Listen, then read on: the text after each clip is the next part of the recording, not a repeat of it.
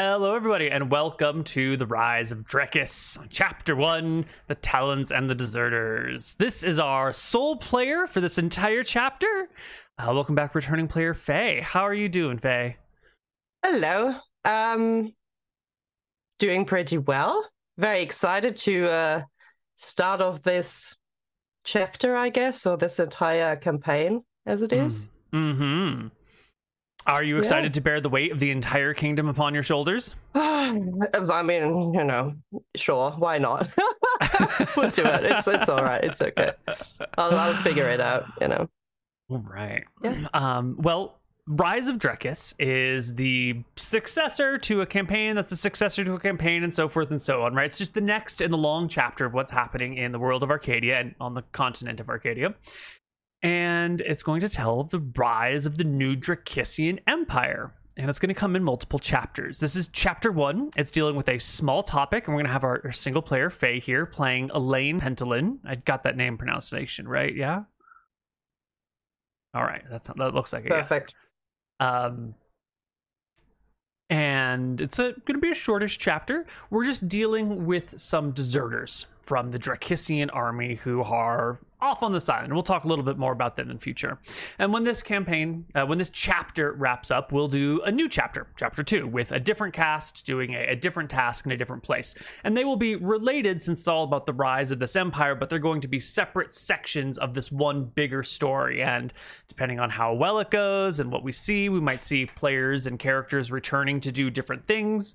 We might see some overlap. We might see just lots of separation. And we're going to learn what it's like to live in the Empire of Drekis. We're going to see how they behave, who they are as a people, and what it is that they do to get where they're going.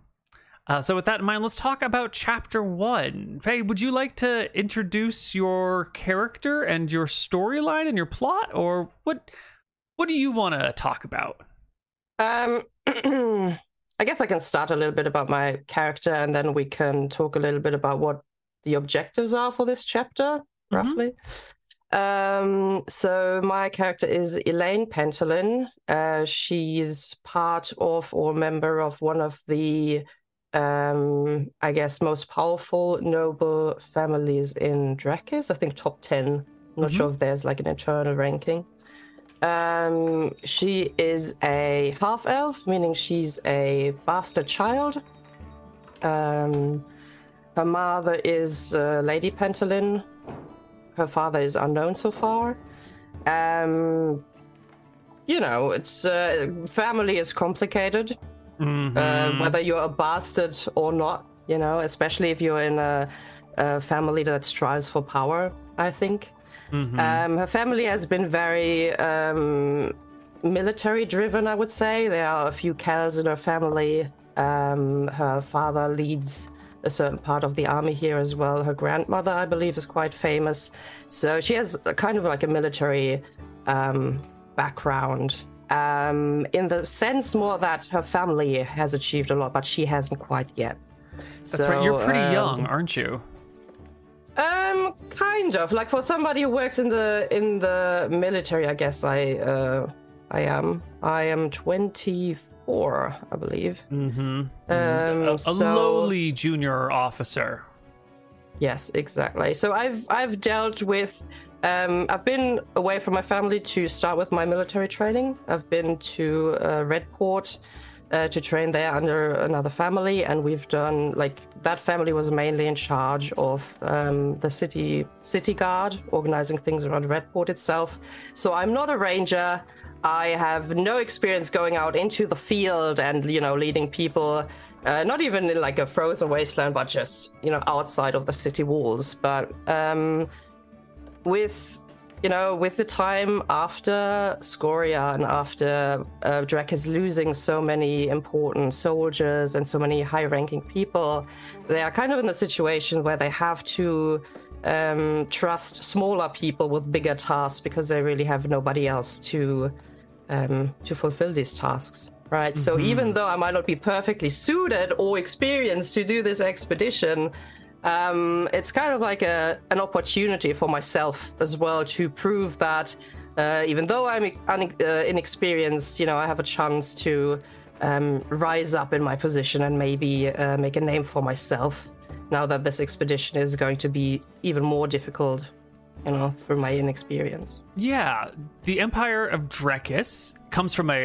just the small kingdom of Drekis, and now they've conquered Mystria, and they've conquered Eridon and Matava, and the Empire of Drekis is occupying in territory 2.5 times its original size, with a diminished population after a terrible war. So resources are stretched a little thin, and a mission like this, which is coming to this island to look for these deserters, would really ought to have like a proper experienced knight leading it, with maybe some squires or some other knights underneath them, and then maybe some soldiers, maybe a wizard or a cleric for extra supplies. But there's not the resources to do all the things all at once, and so this mission is sort of lowish priority. It's just dealing with some deserters, but like there's some other things in there.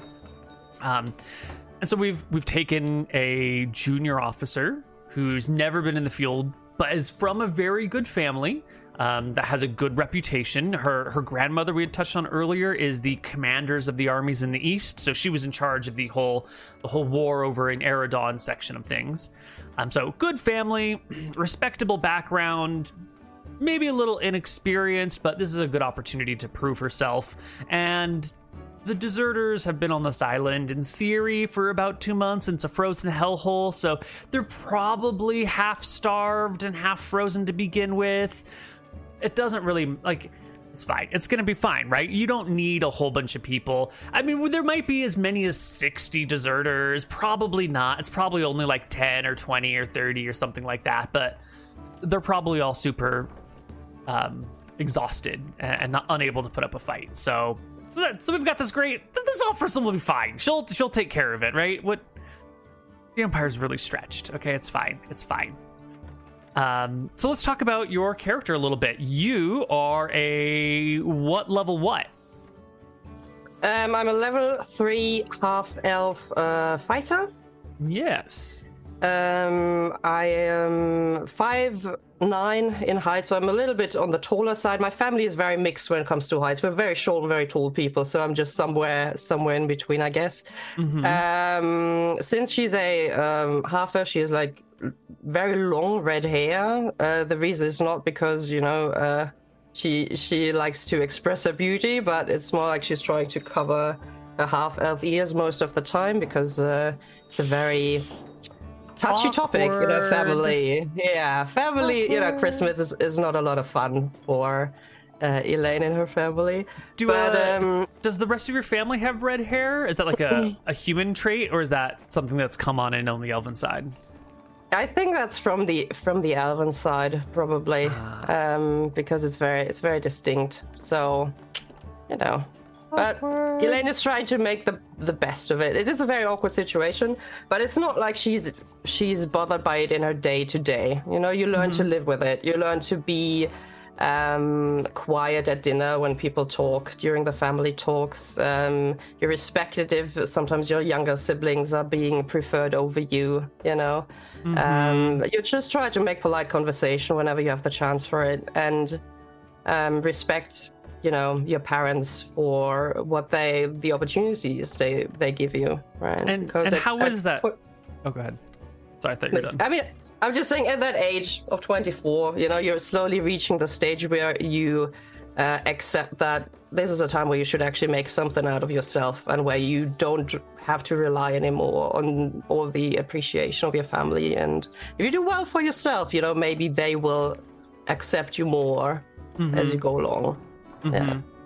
And how is that family life going? Are you well received? Are you treated poorly? What's the dealio?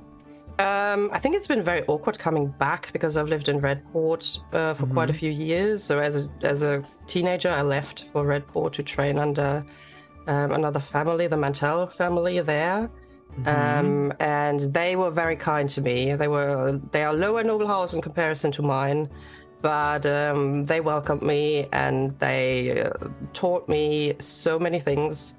It was awkward coming back because since when the war really started up and the demon invasion started, my family thought it was unsafe to stay in Redport and said, okay, you have to come home, and we also need you here in case something goes down, right? Because we didn't know how the war would go. So I went back home, and it was just strange, like living in a time of war where your family is in the military, and some people go missing, and some people go on rescue missions, and it's just not the same as just having banquet with them or being a teenager anymore. Now you have responsibilities, and your father's responsibilities as well. Like my father's quite the important military person, so it's awkward coming back. Right. So I guess it's one of the reasons to set back out and try to figure out your own way. Yeah.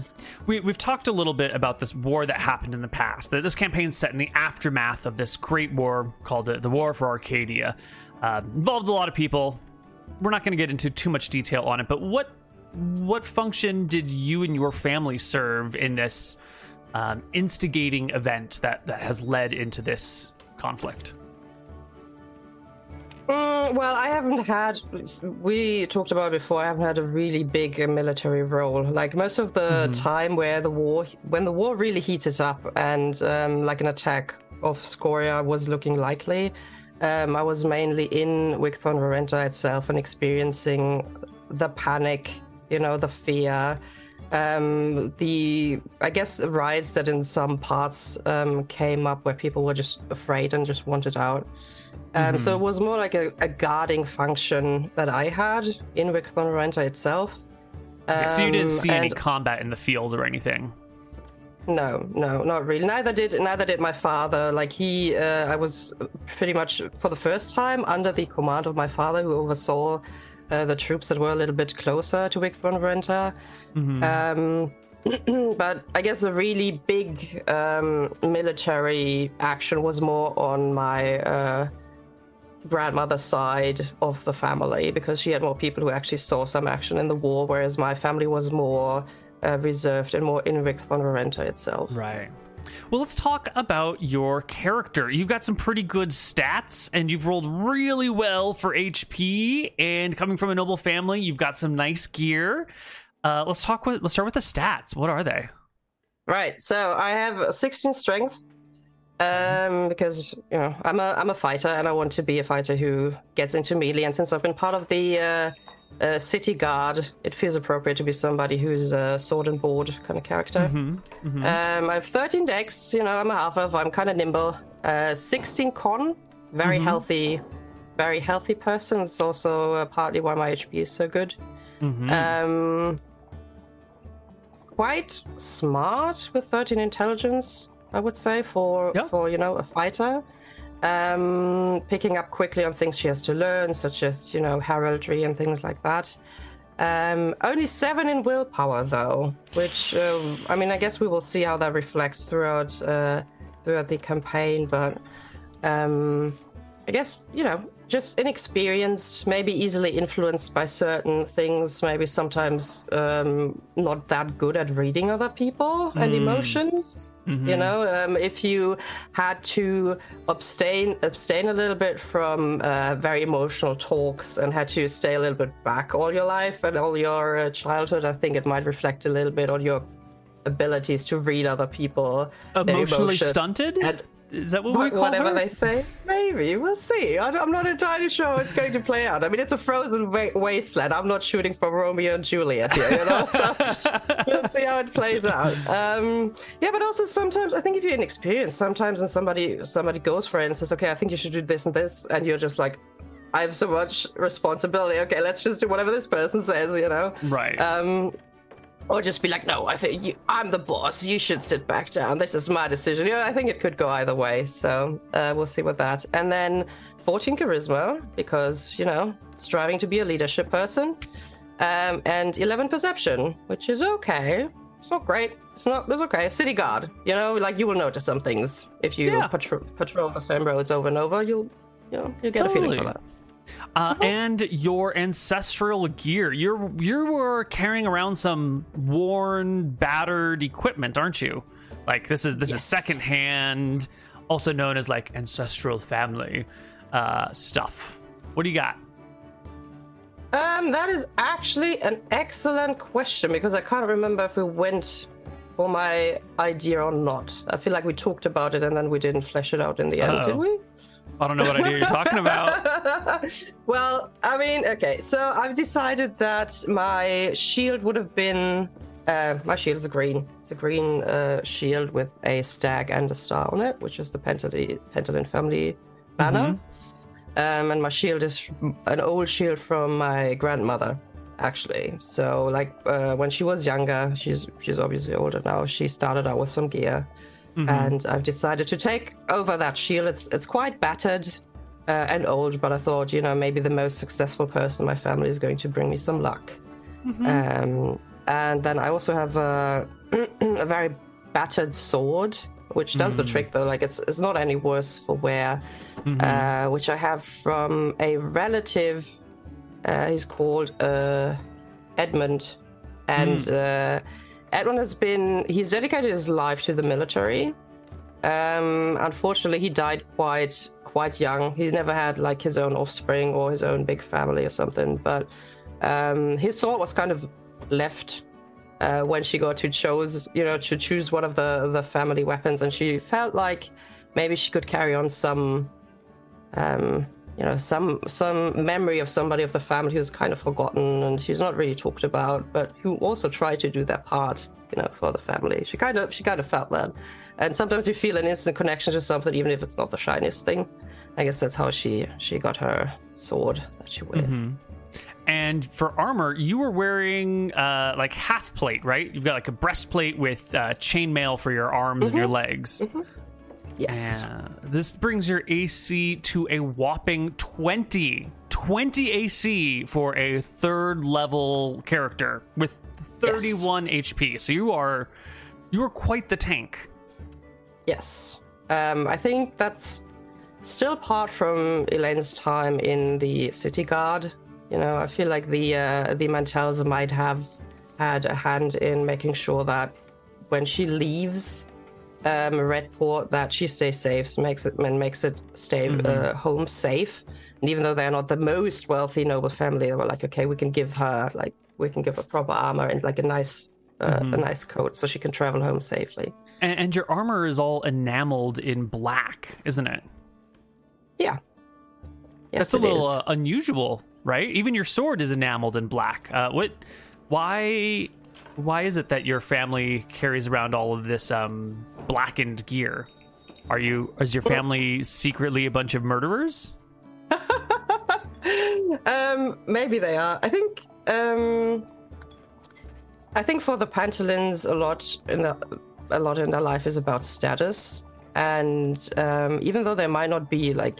Not everybody of us is an evil person, but I think they have realized that if you're part of the city guard or if you are an important person in the army, then what you radiate means a lot to people, right? So your impression that you give to people is very, very important. And since Elaine is a rather youngish new leader in this area, I think she thought, okay, maybe if I go with this kind of dark image of a really sturdy knight, people will respect me more, because underneath I'm kind of like a frail half elf, you know. It's not particularly impressive. I mean, I am quite strong, but obviously I have these feminine features, and you kind of want to balance that out in the end as well. So yeah.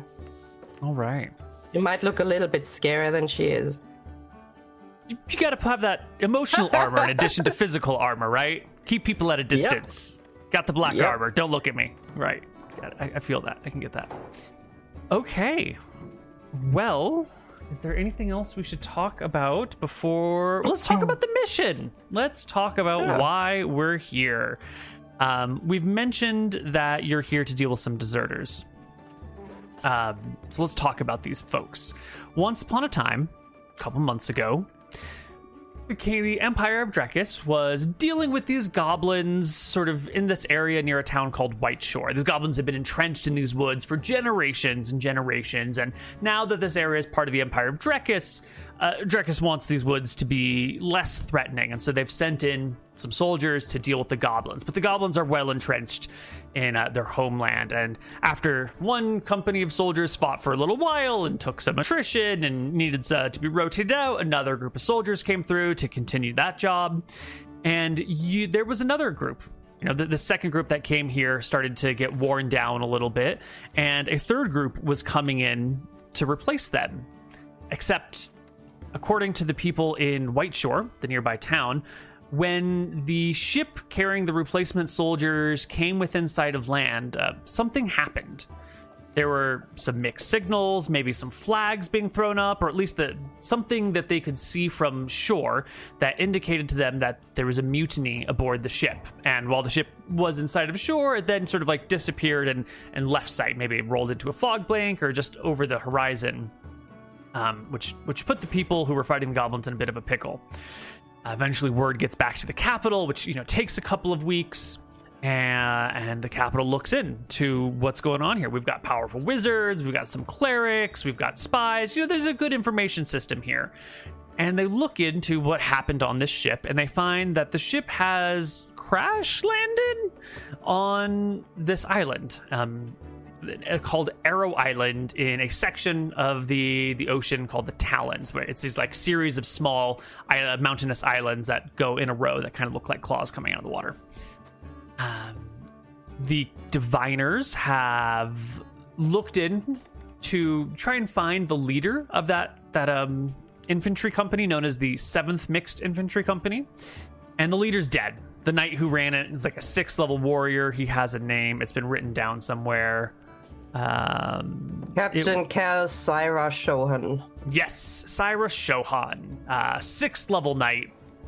Presumed dead, right? Can't find any sign of them anywhere. The cleric that was attached to the 7th Mixed Infantry Company is alive. That is Mother Elise. She is a cleric of Mathis, the god of knowledge. God of knowledge comes in like 2 forms. It's the god of knowledge and wisdom, Mathis and Saphia, and they're sort of, depending on your interpretation, it's like a brother-sister combo or a split personality or a dual male-female form, but it's 2 gods slammed into one, often depicted as having like 2 fronts. And it's the god of knowledge and wisdom. And this cleric in particular is a cleric of the male half, the knowledge half. She's 4th level. She's supposed to be with this company, and she's confirmed to be alive on that island. But we don't know why she's alive. And we don't know what's happening to her. Is she a captive? Is she the leader of the rebellion, the mutiny? Is she just a trading bit? Is she being held hostage? We don't really know. The 7th Mixed Infantry Company is called that because, as we mentioned, the Empire stretched a little thin, and we've had to mix in some mercenary troops with some regular infantry in order to do these things. And these mercenary troops, this was their first deployment, and they never made it to where they were supposed to be going. So it's assumed that the mercenaries are the people for why this company of Drekisian soldiers has deserted and fled and crashed their ship into some islands. We'll get to the truth of that. Now, your mission is to where's our little info box that says everything? Here we go. Your mission is to gather intelligence on these foreign agents, these mercenaries, any spies that might be in here, because there's a feeling back home that there's other forces at work. The Empire is growing. Overseas enemies have been like appearing. There were some during the war. There were some incidents of sabotage and infiltration happening throughout the Kingdom of Drekis through a bunch of clerics to the Goddess of Death, who's got this big old empire somewhere else. And so there's some thoughts that because these foreign mercenaries come from this other land that has this other empire that's not exactly friendly, that they might be the reason for what's going on here, or at least might know something, or at least might have some spies. So priority number 1, figure out if there's any spies and any sabotage happening, because that's been happening in the background. It's a problem. Objective 2, save the crew of the ship. The ship that was supposed to bring the mercenaries to the island, to the area where the goblins are. Great ship. Been serving for years, never had any problems. They always do their duty. The ship is called the Alma, and its captain is Captain Euclid Euler. They're all great. You got to save them. They're definitely innocent in all of this. Third objective is to save the cleric, that Mother Elise, assuming that she's a hostage, which makes sense because you generally don't kill clerics, you capture them. On the other hand, if mercenaries have come and captured some folks and left the cleric alive, maybe there's more to this than meets the eye. So be wary of the spellcaster. Capture them or save them, depending on what is needed. And what was our next objective? Oh yeah, kill the deserters. We don't need to spare their lives. I mean, it's your choice. You could arrest them all and bring them back for questioning if you wanted, but the penalty for desertion is death. So dispatch them as you will. You could capture them all. You could capture a few. You could find if anyone has anything important to say, write it down and kill them or bring them back. Your call what to do with them, but generally they're all getting the death penalty.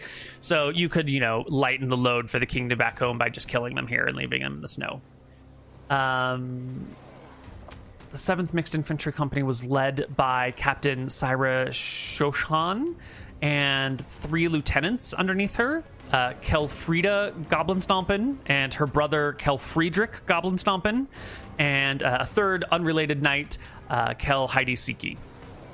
And their bodies need to be recovered. These are 4 noble Drekisian people, and they deserve to come home and get a good rest. We don't leave our noble officers on the field with their bodies to rot somewhere. Granted, they might have been thrown overboard, but if they weren't thrown overboard, get their bodies back. Or if they're alive, bring them home. They're presumed dead, but in theory, they could be captives. And last but not least is return their armor. Armor is expensive. It's also sort of, a sign of importance and note, and it's symbolic. So bring back their bodies, bring back their armor.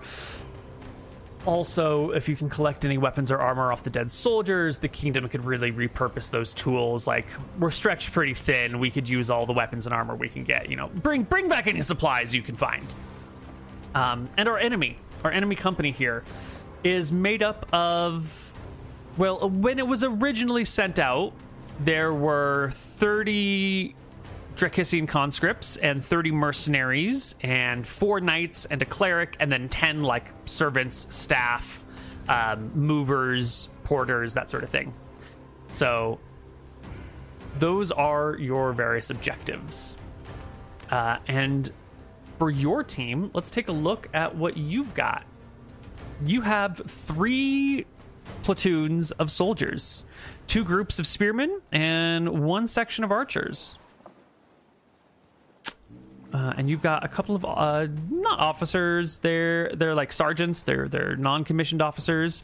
They're a little bit older than you, and they have a little bit more experience than you, but they're not as good of fighters, right? They're not well-trained knights. These are people who enlisted at a low rank and have been serving for a little bit of time. Would you like to tell us about them, or do you want me to introduce them? No, you can introduce him. I just saw that one of the spearmen only has 12 HP, so he's yeah, that one. I wouldn't put my money on the first platoon, but yeah, tell us about him. We'll see. Well, the first platoon is run by Gregor. He's got 12 HP. It's not the greatest, it's not the worst. He rolled 2d8, so he got like a 3 and a 9 or a 5 and a 7. It's not the worst. It's fine, right? It's fine.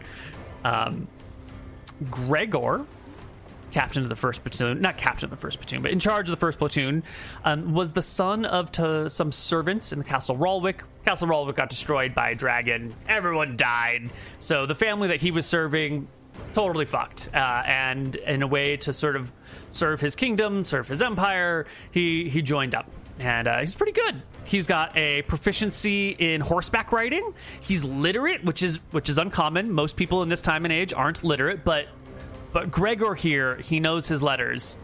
And because he was supposed to be this assistant to this up-and-coming noble boy, he has a proficiency in administration, which is exactly what it sounds like. He could be your school principal. He could work at the county clerk's records office.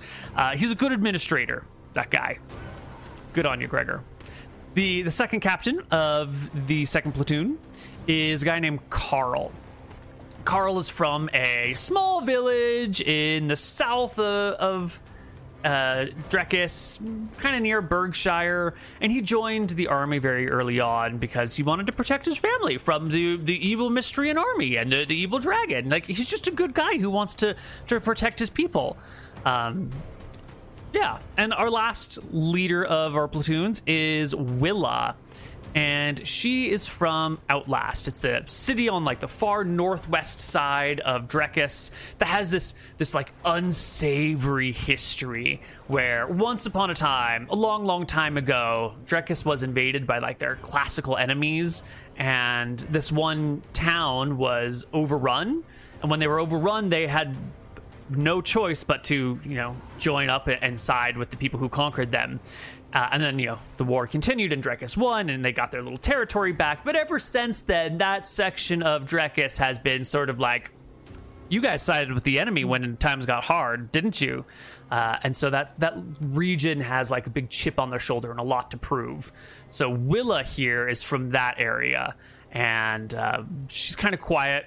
She's got proficiencies in fletching and rope use and swimming and brewing, and she can play the flute. And she's quiet, keeps to herself, but she's from this region that has a lot to prove to the rest of the country, to the rest of the empire. She's kind of redeeming herself as a former deserter in a way, right? It's a little bit like that. Going to hunt the deserters to prove you're not one of them. Yeah, it's a lot like that. Mm-hmm. And everybody else, they're just conscripts, right? These are people who owe a certain amount of weeks or months of service to the Empire in a military role every year, or, the village has to send people every year. And so they're just here to do their part, and then when they're done, they're going to go back home and continue farming. So they're not like professional soldiers. They're Zeroth level fighters. They've got chainmail and a shield and a spear, or maybe a bow. And their morale's not fantastic, but they've got good armor, and they're doing their best, okay? They're your general run-of-the-mill conscripted infantry. And on top of that, we've got a bunch of supplies, and we've got some equipment, but we don't need to talk about all of that stuff. We're gonna stick to what we've got here. So, let's start some Dungeons and Dragons. Let's do it. You are coming in towards this island, towards the Talens, towards Arrow Island, the largest of the Talon Islands. It is roughly circular, but with like a flat peninsula that sticks out for quite a ways. And on the circular part, there is a large mountain peak. The area is forested, and it's also snow-covered. The whole section of the Talons are these like mysteriously frozen islands. No one's entirely certain why they're cold. Everything else is like fairly temperate. You could think like like a southern United States latitudes, not like the south, but about halfway down. It shouldn't be snowy here year round. The nearby land masses aren't snowy year round, but these islands are. And it's a bit of a mystery. It was thought that this coldness was connected to this other magical cold island that was further south, but that island disappeared, and these places still remain frozen, and no one quite knows why. They're also not really inhabited. They're sort of these deserted, frozen wastelands that people just don't bother going to because there's nothing of value here. I mean, maybe there's some mining or some furs, but it's a frozen, cursed land, so no one really comes here. Except to kill some goblins. And then to track down the people who are supposed to kill goblins. Yeah, well, the goblins aren't in the frozen part. They're in White Shore, which is a little bit north and still warm and pleasant, yeah. But why did they come in the first place, then? If they to didn't come this for the place? goblins? Yeah. That's a great question. It's assumed that... Well, there are a couple theories. The most popular theory is that when the mutiny happened, and the people were deserting, that they killed enough of the sailors on the ship that they couldn't steer the ship, and it just like drifted here and crashed into this island, and now they're just sort of stuck here. And if that was the case, you could just let them all die, right? You could just let them starve to death. I mean, there might be some good people there that need saving, but it wouldn't be a problem. The other theory is that this goes more into the conspiracy that there might be some infiltrators or some spies here. Like, maybe this is a, what do you call it? Like, an out-of-the-place way where they could come and then get picked up by someone. Like, maybe this remote frozen wasteland that no one would ever come to is a great spot to like make a camp while you wait for a ship to come and grab you and take you back to your homeland. And then the further, notions of insanity are that these frozen islands have some, like, there's some weird magic happening here. There's something mystical, there's something secretive, there's something unnatural going on here, and maybe they're here for that reason. Now, granted, like, it's just a bunch of mercenaries. They are led by a mercenary captain or whatever, but, like, it's unlikely that they would join as mercenaries, get sent out on duty, then to betray everyone and come to this, like, what if they were gonna come loot this frozen wasteland, why would they join as mercenaries? So that seems pretty far-fetched, but it's always a possibility in the back of your mind that they're here for some specific reason intrinsic to this island. And we'll let you figure that out as we go. It's up to you how all this goes. You have your mission objectives. You don't have, there's no one looking over your shoulder, right? There's no one scrying on you. There's no magic at play here. You can do whatever you want, and you can report back whatever you want. You could build a little base, hang out in that base for a little while, and then just fuck off without ever seeing one of these people and spin whatever tale. You could kill them all. You could take them all prisoner. You could, the world is your oyster. There's no oversight, and whatever you say happened on this island is what your higher ups are going to believe. So, how do you want to go about it? And let's start with, how do you want to land on this island? You got this boat that's taking you here. They're going to drop you off with 40 days of supplies, and then they're going to come back in 30 days. And where do you want to land? Can I see the map? Yeah. This is the one thing I forgot to do, is bring a copy of the map. I am bringing it into Roll20 right now, though. Mm-hmm. Where is it? Arrow Island. There we go. So this is the island. Yeah, it's just a little island. Okay, let's move it down here. Right. So generally speaking, Drekis is sort of north and west from here. The place that the enemy was supposed to be going was sort of to the northeast, and just everything to the south and to the east is all just like open ocean, right? This is nothing but sea out here, and then this way is land mass, and then this is the new area that they were supposed to go. But everything else is open ocean. You would be coming from this range. You're coming from Bontheris probably, but you're in a boat. The island isn't large. It's maybe, this section right here is maybe like 5 miles across in either direction, and this might be like 6 miles long. In theory, like, if this were a warm island, you could walk from one side to the other in a day, in an afternoon, really. But with it being a new place that you don't know very well, and with it being frozen and snow covered, it would take you probably a full day to go from one side of the island to the other. But also, you and your soldiers also have like a lot of, you're wearing plate mail or chain mail, and you've got shields, and if you have to carry like backpacks with tents and bedrolls and blankets and rations and all of your military supplies, then it actually is going to take you like, the better part of 2 days to get from one side of the island to the other. You have to like go around the mountain. It's new terrain. It's a mess. So it's not very large. But with everyone being encumbered by the gear and it being a frozen wasteland that no one's ever been to, travel will be a little slow. You could speed that up by getting rid of weapons and armor and equipment. and then you could probably get across it fairly quickly. And once your people have moved across the island in certain routes, they might be able to pick up that speed a little. But for now, it'll be sort of slow going across what is a very small island dominated in the center by a large mountain. And we're going to be on the boat right now. We are on the ship, and you can take a look to who is it that is leading you here. The ship that you're on is called the Windspeed, and it's captained by a man named Yishun. And Captain Yishun, tall guy, he's like 6'5", 32 years old, decked out in like the accoutrements of someone who has made a lot of money working for the kingdom during war and has spent his money on looking good while he does his job. You know, he's got like a nice fresh brand new red coat that he wears, and he's got like little silver and gold jewelry that dangles off of his neck. His hands are covered in rings, like his teeth are kind of rotten because, you know, there's no such thing as brushing your teeth or flossing back then, but he's got them like replaced with lots of little bits of gold here and there. He's even got like a small jewel put in one of his canines that, you know, was getting kind of bad. He's got like piercings on his eyebrows. His shoes have these like, you know, golden tassels that dangle off of them, and he works on the sea, and so like he's constantly getting battered by like sea water and wind and salt.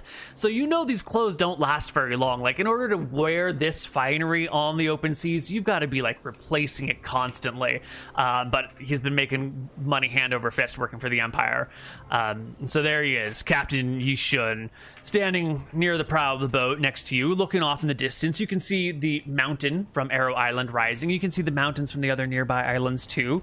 And he turns to you and looks at you and says, Cal Pentalin, where would you like to make landfall? We'll have to go slowly, make sure that there's no rocks or icebergs. We've got 2 long ships. It should take no more than 2 days to put your men and supplies on shore. Just tell me where you want to go, and we'll try to make it happen.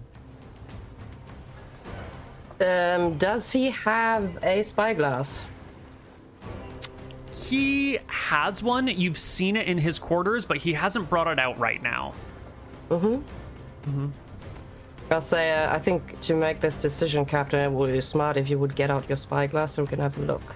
He snaps his fingers at one of the nearby sailors who, you know, standing by, and sailor will come, run down, grab the spyglass, and come back up and hand it to the captain, who hands it to you.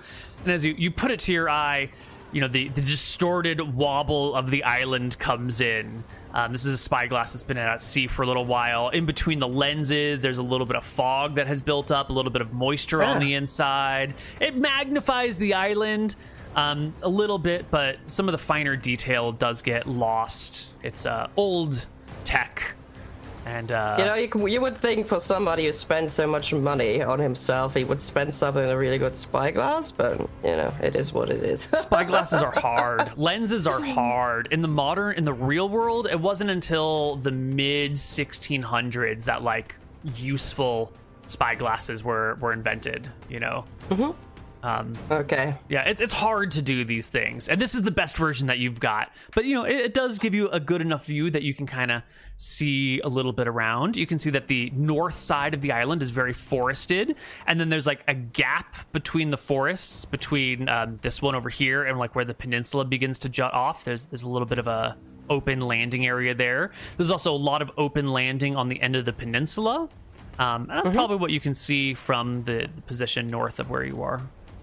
I assume I've been told around which corner the ship supposedly disappear. Like, were they sailing eastwards around the island, or were they sailing well, they were westwards seen around? near White Shore, which is like way over here relative to the island. And so then they were seen just disappearing over the horizon generally in this direction. So they... Right, but you said they scried on them to figure out approximately where they crashed, or did they just not bother and they were like, I guess people are dead. We don't know where. That is one of those things that you would love to know. Someone way up the chain of the command learned something that these people are on this island, and by the time the information got to you, they're on Arrow Island, and you can't go and talk to the person who did the scrying, because that you got to go talk to Richard Marshall, the lord who's in charge of this mission, and then he could talk to Sella Solwick, and then she could go talk to who, like, there'd be a whole and it would probably be another person in another city. Maybe someone knows a more specific location, or maybe they were only able to get it to this island in particular. But the word that got passed down to you was, they're on Arrow Island. Go get them. Right. Very, very good. I think Elaine just requested, like, she sent a request to Richard and asked, okay, is it possible to be part of the scrying so I can get an idea and then it was like, yeah, I'm sorry, we can't reach Richard. He's not in right now. He's at the summer house and he's preparing this. And I'm just like, okay, well, great. That's great. So, okay, you said the north is rather woody, yeah? Yeah, the northwest is pretty woody, and then in this middle part and the northeast is pretty flat and open. Right. So, one comment I probably have to make is we are not survivalists on this team. Like, we are not people with snowshoes, we don't know about sleds, and we are very simple people, so... It's not like I can say, oh, I guess the best decision to make a base camp in a frozen wasteland is here. Like there's nobody who I can talk to about this. I'm not even sure how much snow these people have seen. So I think we are going for the more covered northwest, so somewhere around here, simply because I'm not sure what's going on with that mountain. And if anybody went to the mountain to have like a better vantage point, I think we will be a little bit in the open here and here. So we'll try there. Excellent. And then see how it goes. I'll also ask the captain if it's feasible to, land there, have the stuff, and put the stuff down, or if he thinks it's a bad location for the water, for the... Well, we'll have to get close, see what the shore's like, and to get closer you will. We're going to roll a landing feasibility check. It is going to be a 2d10. Higher is better. Anything below a 9? Wait, anything below a 10 or below indicates that the landing is dangerous. A 5 or below is obviously unworkable. A 15 or above is easy peasy, no problem. So like an 11 to 14 it should be doable. There might be some issues, but it should be doable. I think I already figured out what happened to the ship. It was probably a 1 to 5 on the landing. Okay, should I roll it right now? Yes, first roll of the game, 2d10, higher is better. 13. Very nice. So it looks clear. It looks open. We're going to have to get a little closer to see what's up. So we will sail on in. We'll get fairly close. We can see that there's a section, there's a path in, it looks like, that doesn't have any rocks, and where the icebergs are sort of, frozen enough that they're not floating around in the sea, and you're not going to get them like smashing your hull. And as we pull all the way up, we're going to have to, move just a smidge off of the intended course to find an area with low enough lands that you would be able to pull up one of these long ships and offload the gear. Judging by the terrain and how far offshore the large ship must sit, it'll take about 2 days to unload all of your gear here on this northern side. And the gear you've got, right? It's 40 days of food. It's lanterns and oil and spare packs. It's a lot of stuff. This isn't a lightly moving expedition. You're going to have to build a base camp and store your stuff there. There's no way you're going to be able to move across this island carrying all of your a month of provisions on your back. But how you want to go about that is up to you. You could build a fort. You could just dig a hole and dump your supplies in it and just remember where the hole is and come back for it. You could burrow under the ground, maybe. I don't know. However you want to do it is however you want to do it. The people under your command could put together a rudimentary palisade wall and build a small fort that would be good enough to keep wild animals out and be defensible if enemies attack. Is this where you want to make landfall? I believe so. Yeah, that is where I want to make landfall, and I believe we are aiming for a rudimentary fort, at least. And who goes aboard the very first ship? Is it, it's fine, we'll just immediately start unloading supplies, or is this, we're gonna send some soldiers there first to check it out and then have them report back?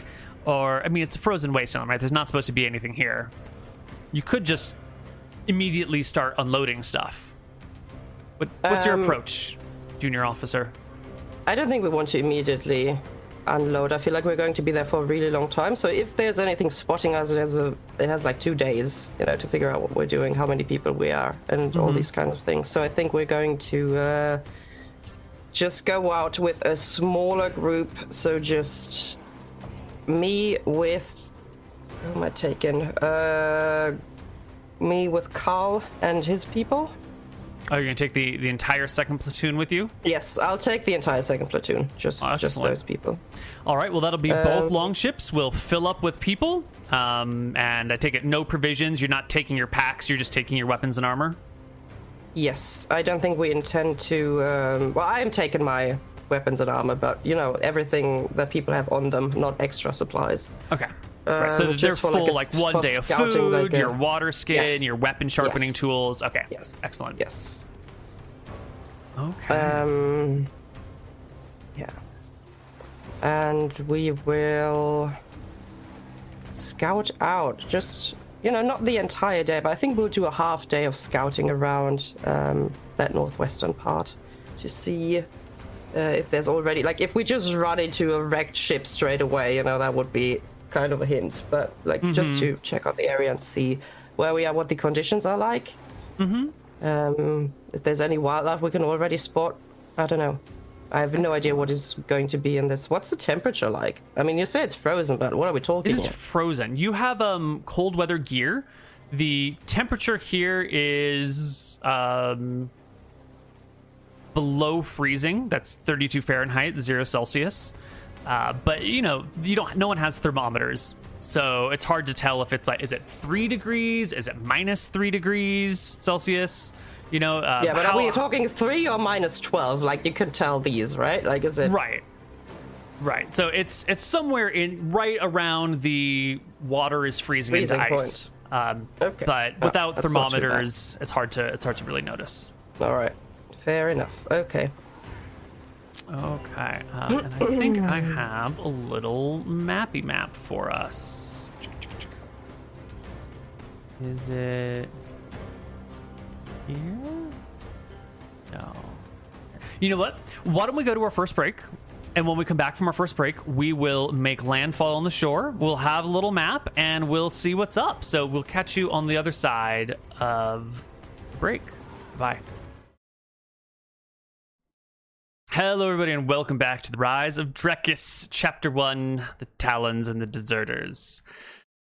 We are making landfall on this cold, frozen wasteland.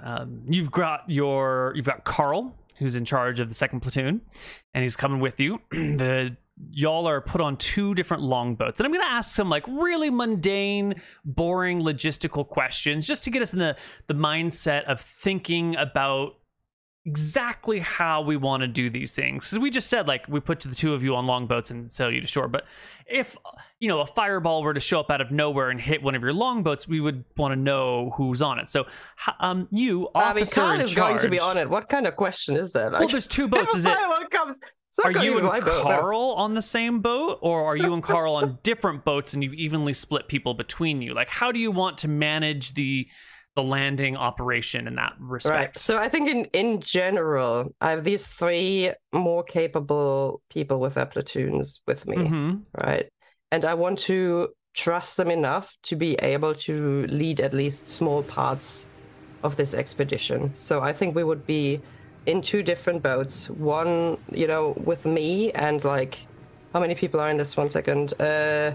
Me with 3 of Carl's people, and then Carl with the other 4 in his boat. All right, excellent. Well, as you also one more question. Sorry, yes? One more question. So the first and second platoon are spearmen. Is that correct? Yes. And the third one is bow people. Yes. Do these spearmen still have any kind of ranged weapons, or are they entirely all melee?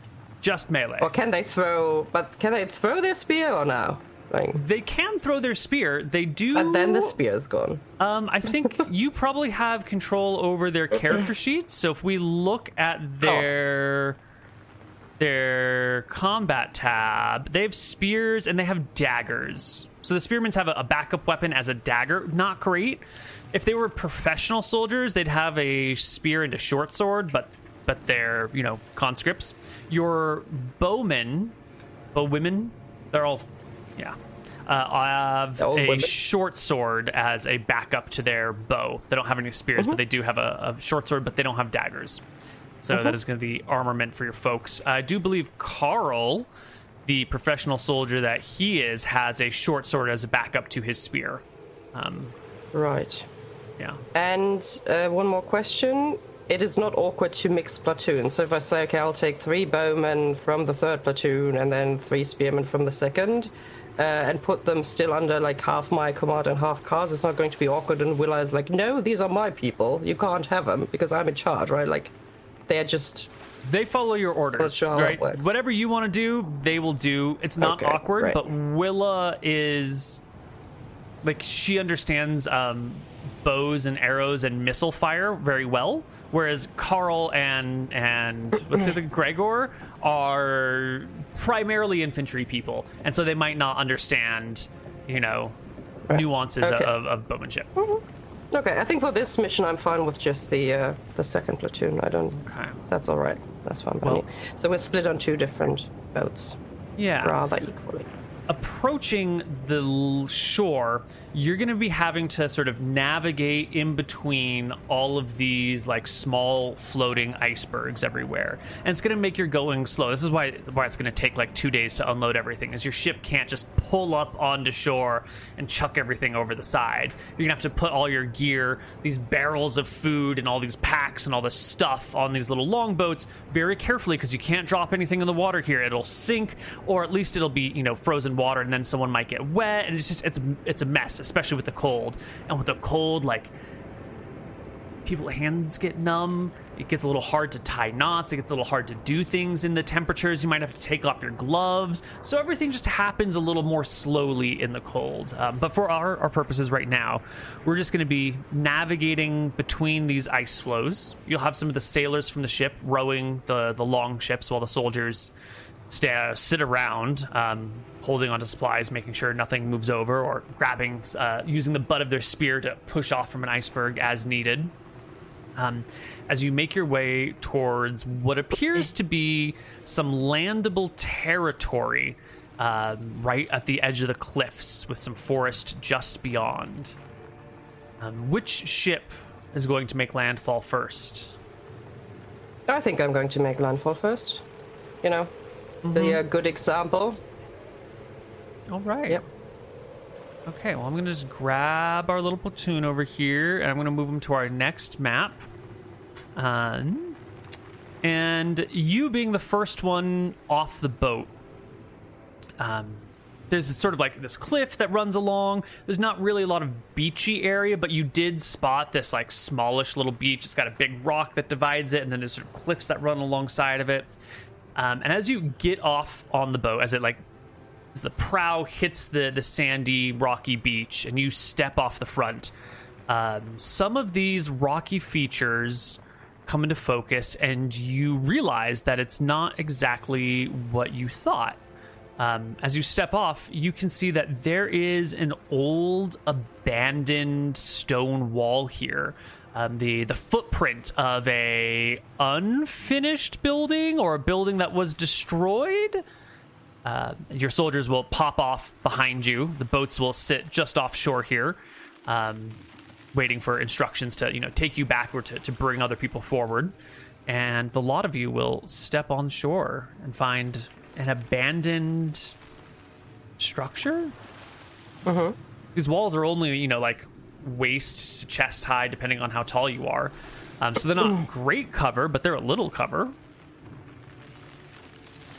I guess I'm trying to mask my initial surprise. I didn't expect there to be like an actual settlement here, you know, or at least ruins of what used to be a settlement. But I mean, this is a great opportunity for us. Are there any footprints in the snow? Does it look like other animals or creatures are using this for shelter, or does this look very plain so far? Well, in the immediate area around you, you don't see any footprints, but you could spread out and search the territory. How far... How would you like to do that? Is this everyone spreads out as groups? I'm going to ask a lot of these like really, really boring logistical questions just to get a vibe for how you command your forces. And so you're going to hear a lot of like, well, who does... Just to set the tone. So who do you send out to do this? We're going to split up into 2 groups. I'm going to go with 3 spearmen. Carl takes his other 4 spearmen. We're going to split up. I will go the southern way around like this. And Carl is going to be exploring the northern way like this, which also includes a smaller place here. And let me see. That is going to take more time. And how far out are you going to explore? Is it just within a few feet, or are you going to go, hundreds of feet? No, I think for now we're doing like how this map is up to scale. Yeah, that's correct. Yeah.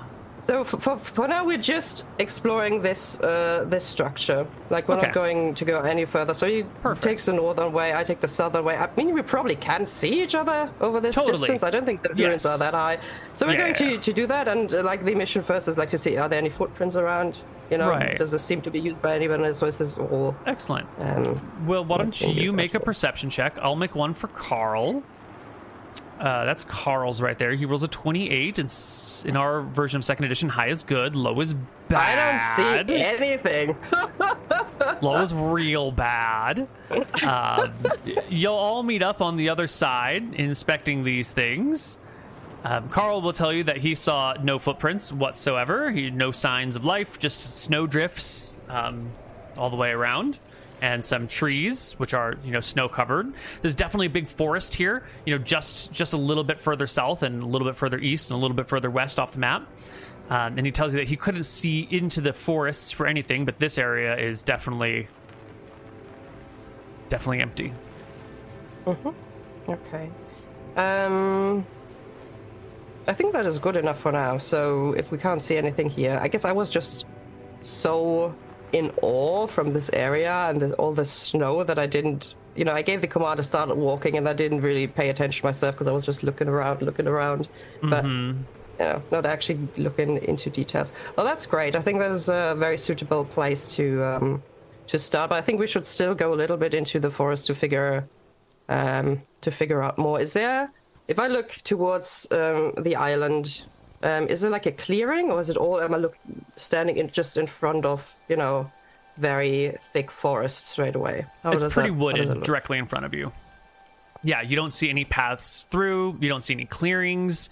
There's this. The whole coastline is a little bit clear. You could walk along the coast fairly easily for maybe a mile in either direction. But if you head inland towards the mountain that dominates the middle of the island, you just run into woods right away. And to the left and right of this former settlements, there are cliffs going up, or is this... no, there's just cliffs that go down, so... Right. Yeah. But the cliffs go down towards the water. I mean, like towards the other sides that are not forested. What's there? Just coastline, like to left and right. Okay. Yeah. Okay. Right. I think we're still going to explore a tiny little bit. So I will tell... I mean, we don't really have time or something like that, but I will tell Carl to take his men to the western beginning of the forest and just, go in there. Not for the entire rest of the day, but for like an hour and explore together, stay together, so we don't lose anybody because we don't know the area. And just get a feeling for... Do we see any tracks? Do we see any animals? Is there any immediate danger straight in that forest? And if they should encounter any danger, I want them to come back to the fort as well, right? If it's something small they can fight it. But I would rather, they stay safe for the first day of this. And I'm going to do the same thing, but I'm going eastward towards the forest with the 3 people I have.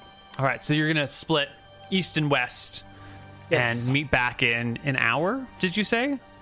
Yeah, I mean, we don't really know, but I'll say Right. approximately an hour of exploration per person, per group. Okay. Well. Let's make our first set of encounter checks. First for Carl and friends. Second for Elaine and friends. Okay. Well, Elaine, your journey is very easy. You walk off with your soldiers. You can walk along the coast for a little bit. You can choose to enter the woods at any point you want because, like, the first 100 feet or so of coastline is pretty clear. Like, there are going to be some trees, but it's not so thick that you would have trouble seeing anything. And then once you do start heading into the woods, they're not so dense that they blot out the sun, but with the snow sitting on the branches, and everything sort of gleaming white in the brilliant light of day, it is a little, glaring. How far would you like to go down the coast before you enter into the woods, or is this just going down the coast? No. I would enter the woods pretty soon. Like if I have the feeling I can see a little bit further along the coast and it doesn't seem to be anything particularly interesting, I'll just head straight for the woods. All right. You start heading into the woods. There's the crunching of snow beneath the boots of you and your 3 soldiers as you head on in. And after a few moments of walking, you'll begin to hear one of the soldiers behind you, a young woman named Fox, who will call up to you. Cal Pentalin? What is it, soldier? Have you ever been in snow before? I try to keep a straight face. Have I ever been in snow before? I mean, I genuinely... Is that... Does it snow in Wigthorn Verenta during Christmas time? I mean, very rarely. Very, very rarely. It'll snow on the mountain, and on the worst of the winter nights, you might get some snowfall in the area. But, like, it melts pretty fast. Why don't you ask me the question that you really mean to ask me, soldier? What is it that worries you? Did you notice anything, or... It's just... She kind of stops and looks back at the tracks that you've left. It'd be really easy for someone to follow us out here. Look at the snow look at the trail we're making. Well, I'm not worried about anybody following us out here. I'm more worried about them following us back. So we need to cover our tracks going back towards the coast.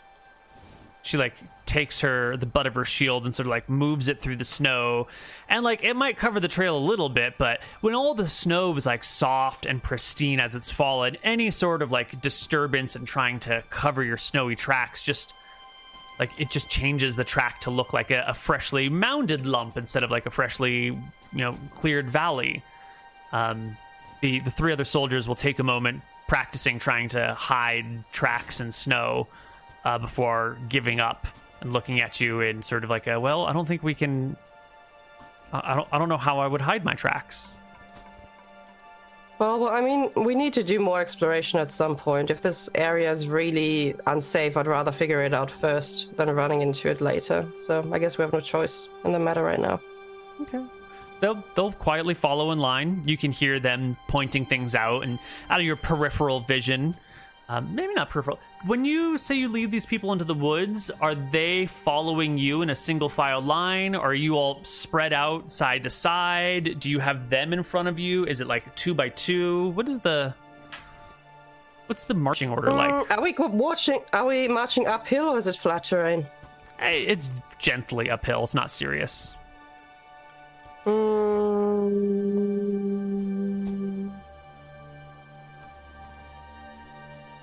I think we're moving next to each other, all 4, trying to cover about, I don't know, 30 feet. Something like this? Yeah. Yeah. Okay. That's right. And with you roughly in the middle? Yeah, seems about right. Perfect. Perfect. Okay. Yep, you can fan out and spread on in, and you'll see to the side of you that has two people. They seem to be like pointing things out to one another and sort of a little bit excited, a little bit nervous. This is a new environment for them. They've been given these like winter clothes that they packed back in Bontheris before you left, and this is the first time that they're like really in it.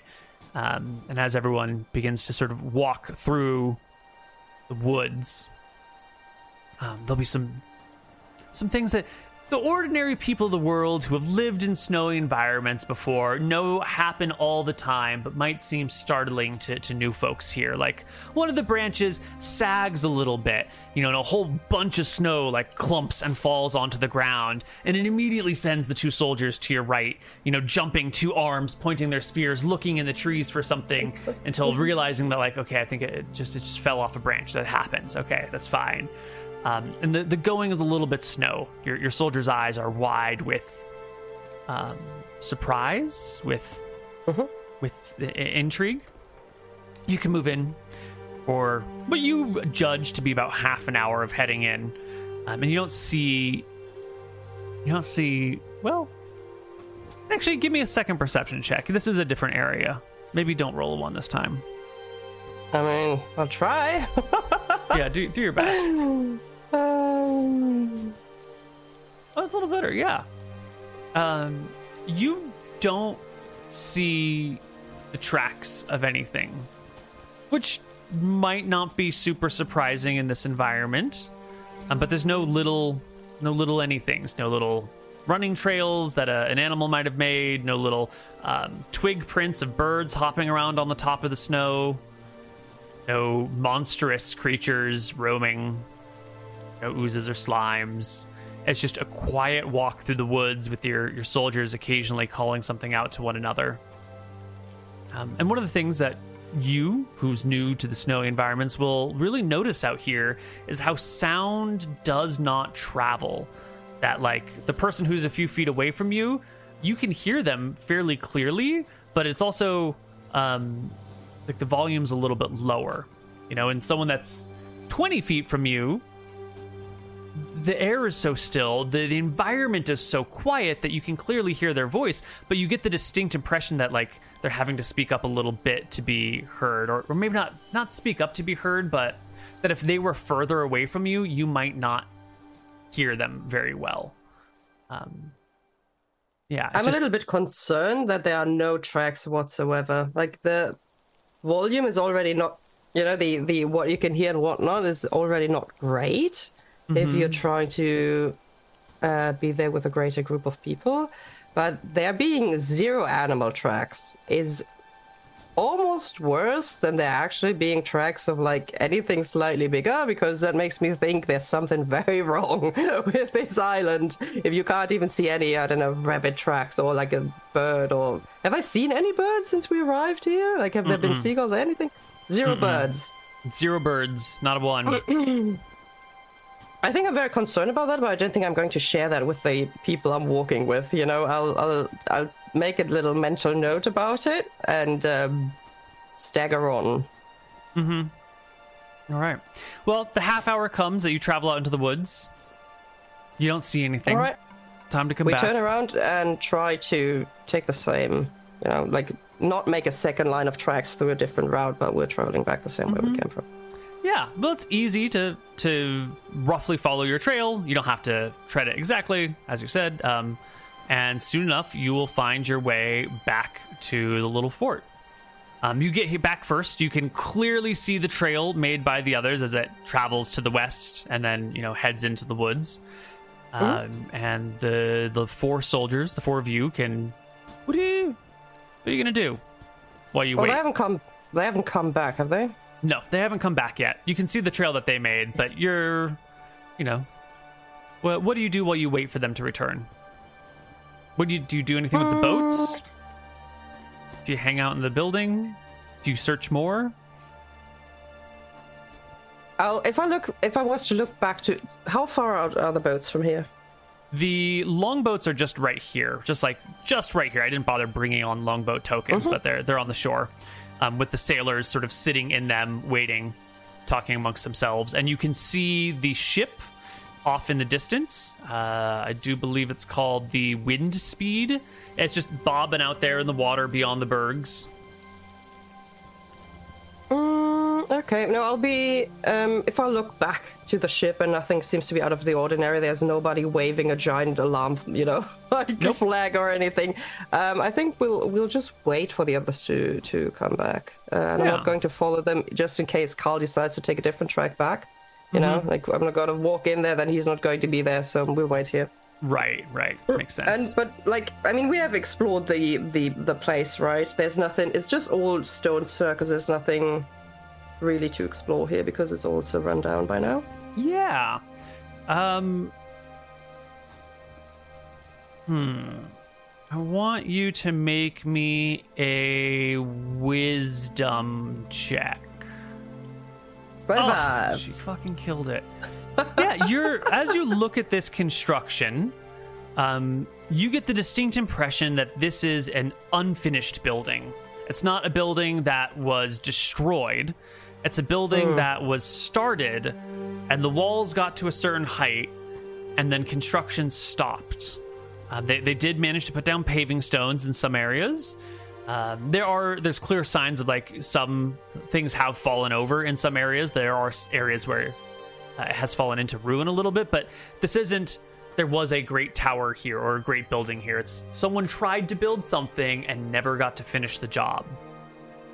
So there's probably... there are still stones laying around on piles and stuff for the building, or none of that? Because if it was a construction site, there would be, like, here's the stones we used to build this wall, I assume. That's how it would be. But you would expect there to be like piles of building stones that are being moved into place, but there's none of that. Any ideas on why that might be? Well, it sounds to me like they abandoned the place, but to build somewhere else then, right? Like you'd make the decision, okay, we can't build here, we take the stones and we go somewhere else instead. So I don't think it was like a very rushed thing. They must have taken those things and decided this is not a good place to stay. Right. Okay. Is this where you're going to make your fort?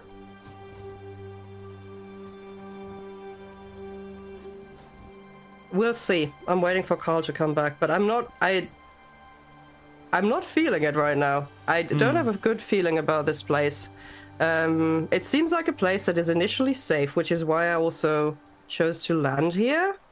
So, but then somebody was here and they wanted to build something. They were like, no, this is not a good place. I mean, I can't tell how long ago that was, though, can I? You'd need to be like an expert in stones to be able to tell how long they've been weathered out here.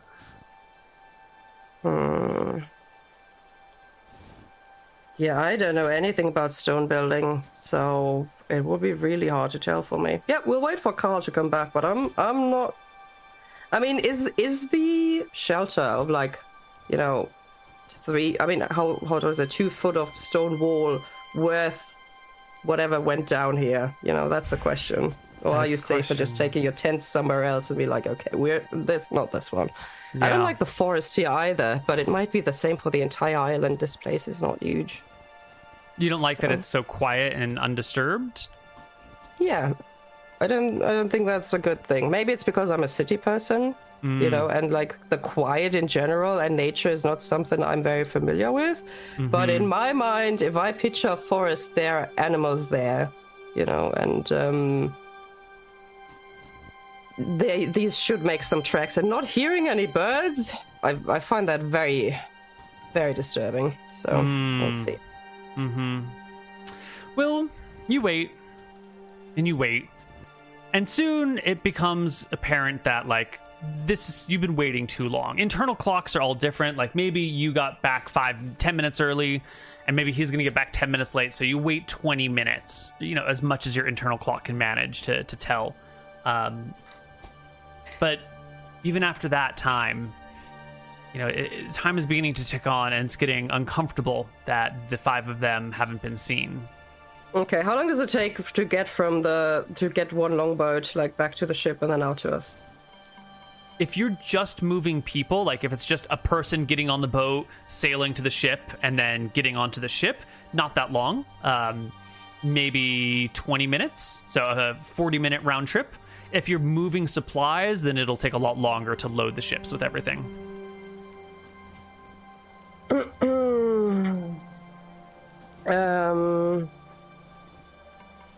Okay, it's 20 more minutes. Then I'm going to... Well, I need to signal a longboat that they need to pick up more people. Because there's no... My reasoning is, if anything happened to them, we are 3 people. If that's what it was, something they absolutely couldn't handle and weren't strong enough to like flee from it after I told them, don't take any risks, then it's too big for the 3 of us. Or the 4 of us. So I would like at least, I think I want 6 more people, 3 bowmen and 3 spearmen to come from the boat. So I'm going to take these other 20 minutes or whatever long it's going to take, just to be on the safe side. So does that mean you send 1 boat back to pick up 6 people and leave 1 here to escape on if need be? Or is that a send both boats back? No, I would send 1 boat. Is that possible? Yeah. 1 boat can fit. Well, it can fit 5 people. But if you needed to cram a 6th person in there, we make an outlandish roll to see if something bad goes wrong, but it probably won't. But like you wouldn't normally. I'll cram in those 6 people. Cool. Roll me a d20. Nothing will go wrong. You've already rolled a 1 today. It's fine. Yeah, it's fine. It's fine. Yeah. It'll take about 40 minutes for that boat to come back with some folks while you wait for Carl and the rest of the 2nd platoon to return.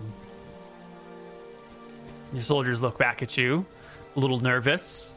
First day on the job. First 2 hours on the island. And, already some folks are missing. Someone calls, one of the soldiers turns to you and says, should we call for them? Well, if you've noticed in the forest, our voice is not going to travel particularly far, even if we call for them. We're going to do the safe choice, wait for the others here to arrive, and then have a look what happened. They might just have gotten lost. They might have found something really important and interesting. We don't know. We'll have to figure it out. You did really well so far, okay? Keep your chins up. There's no reason to be nervous.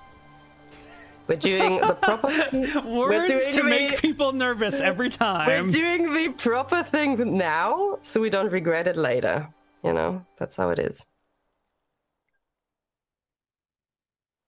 Maybe I should have sent Carl in. He has like 6 intelligence or something. I saw that too late. That was my bad. Sorry, Carl. Well, it's all right. We've always got Gregor and his 12 hit points. Well, you can see the boat arrive at the ship. Where are you? Are you all hanging out right here on the map? Or are you like in the building? Are you in this building? Are you like, up against the shore? I think we would be at the edge of how do the tracks of them lead straight in the forest? No, they lead to the west a little bit and then they head in. So I think we would go towards the forest a little bit, so the people could still see us, where we're standing. So we still keep line of sight, but we already head into the direction of the forest. Got it. But you're still staying near this area, right? You're not leaving into the woods. You're just no. We have line of sight of the people coming on the boat, right? If we're in the woods, we can't see them. Yeah. Right. Perfect. Okay. Well, the boat. We don't notice anything going there. So far, everything's fine, right? Nope. Woods are just sort of quiet and still. There's not a lot of movement. There's not really any wind either. It's just a very quiet day. The only sounds are the ruffling of boots in snow as people stand around anxiously, or maybe when someone like sits on a rock, you can hear their chainmail like against the stone, which causes everyone to look at them and then to look awkwardly in embarrassment as you make an oddly loud noise in the otherwise still area. The 3 soldiers under your command have gotten quiet. They've picked up on the vibes that, like, let's just chill in silence and wait to see what happens. And as the ship makes it to the boat makes it to the ship and gets 6 more folks on it and starts making its way back here, you can see movement in the woods. And a few moments later, Carl and his 4 soldiers will pop on out of a slightly different location and make their way back in the direction of this encampment, this little stone thing.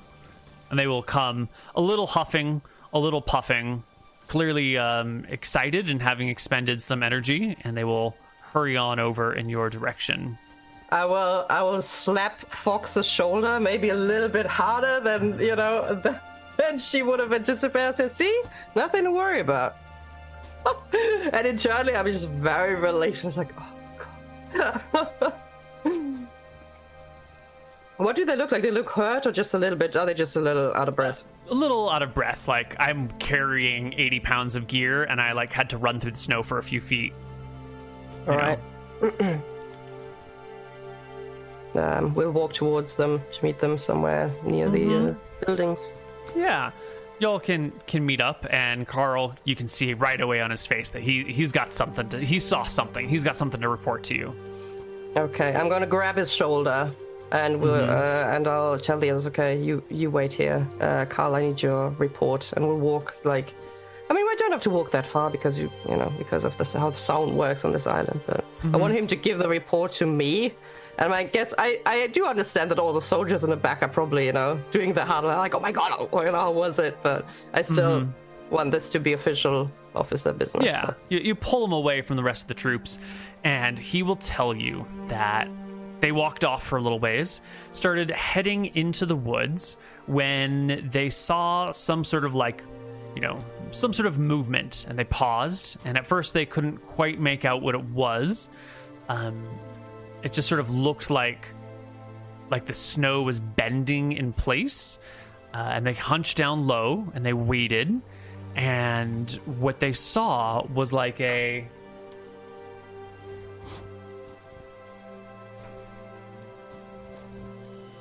let me just get my information right before I say something wrong. What they saw was like an 8-foot tall white furred humanoid. It looked like the world's largest bugbear, but covered in white fur, without any weapons or armor or clothing or anything, sort of strolling through the forest, and then it stopped and turned to face them. And Carl and his 4 soldiers all, set spears to receive charge, got in a line next to one another, but held their ground and stayed quiet and didn't move. And after a tense 15-20 seconds, the creature just sort of turned back and kept walking on its way, ignoring them. Carl and his people waited for it to pass. It's 8 feet tall. These people are 5.5 feet tall, so it's huge. It's massive.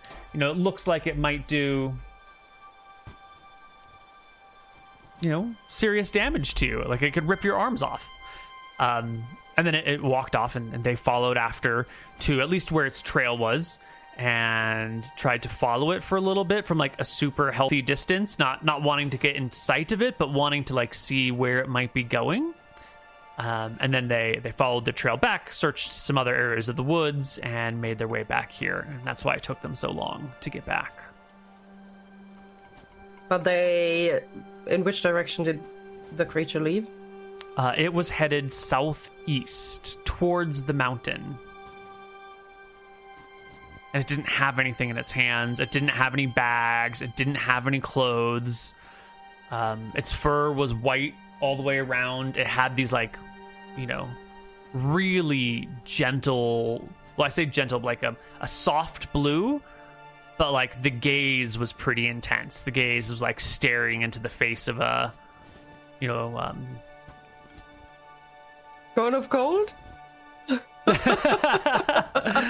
was looking at a predator that was looking back at you and regarding you, and then deciding that it had other things that it was going to do with its day and moving on.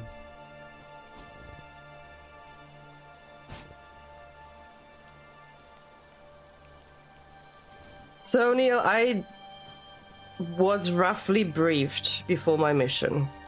Okay, would I've heard of such a creature before? People are okay, general dangers in the Talon area include these things, you know, not super specific, but like that's something you might encounter, and that is why I have an idea what that might be. Yeah, you have a list of perceived dangers. Polar bears, giant white bears. Possible yetis. This sounds like that might be a yeti, the sort of snow bearmen of some kind. These islands have also been homes to rocs. Roc, ROC, is a giant bird, like a 60, 100-foot wingspan, a massive bird that would like eat you in one bite and rip you to pieces. Not really a fightable creature unless you're an epic hero. We've also, there's the freezing temperatures, and there's like heavy snowfall that would be a blizzard that could like trap you and your people in something or blow out your fires, or just in addition to the cold, there will be wind and changing landscape due to snow. It's also possible that, similar to how your people saw snow falling out of trees, that snow can roll downhill, and if enough of it rolls downhill, it can hit you pretty hard.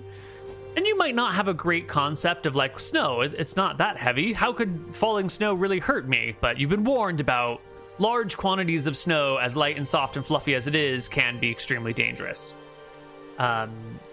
You've also been given a warning by this. All these warnings are coming from the lord in charge of this operation. This man named Richard Marshall, who's a recent lord. He's sort of well known throughout the kingdom for he was a merchant. He was a very successful merchant, and due to his activities supporting the war effort, has been given a lordship. He's actually moved up the social ladder, which is really, really hard to do in this time and place, for his conducting of and assisting of operations. And his son-in-law, the man whose family name he's taken, was the leader of another expedition to a different snowy land like a decade ago or something. And that went very, very well. And so he's got a little bit more experience with operations in cold environments. He's got all these writings. He managed a snowy expedition from the safety of Drekis for many, many years. And he'll warn you about some of these other dangers, like icy crevasses. The ground beneath your feet, if it's ice, sometimes there's just a break in the ice and it drops down into darkness, and no one knows if it goes 50 feet or 1,000 feet or into this heart of the earth itself. There's also areas where the ice just might be thin and you could break through to water underneath. And considering the freezing weather and environments, if you fall into freezing water and you come back out, you are then going to probably freeze to death unless you can strip off all of your clothing and get near a warm, dry place. And even then, you might get frostbite on fingers or toes or things. And he's also informed you ahead of time that snowy environments tend to have less hunting. So those are the known dangers: polar bears, yetis, rocks, blizzards, freezing temperatures, avalanches, icy crevasses, thin ice, and minimal hunting. That's what you are aware of going into this. Okay, I will give it a little thought. And I'll say, well done, Carl. I am very pleased with our little expedition so far. We will pack it up and we will go back to the ship.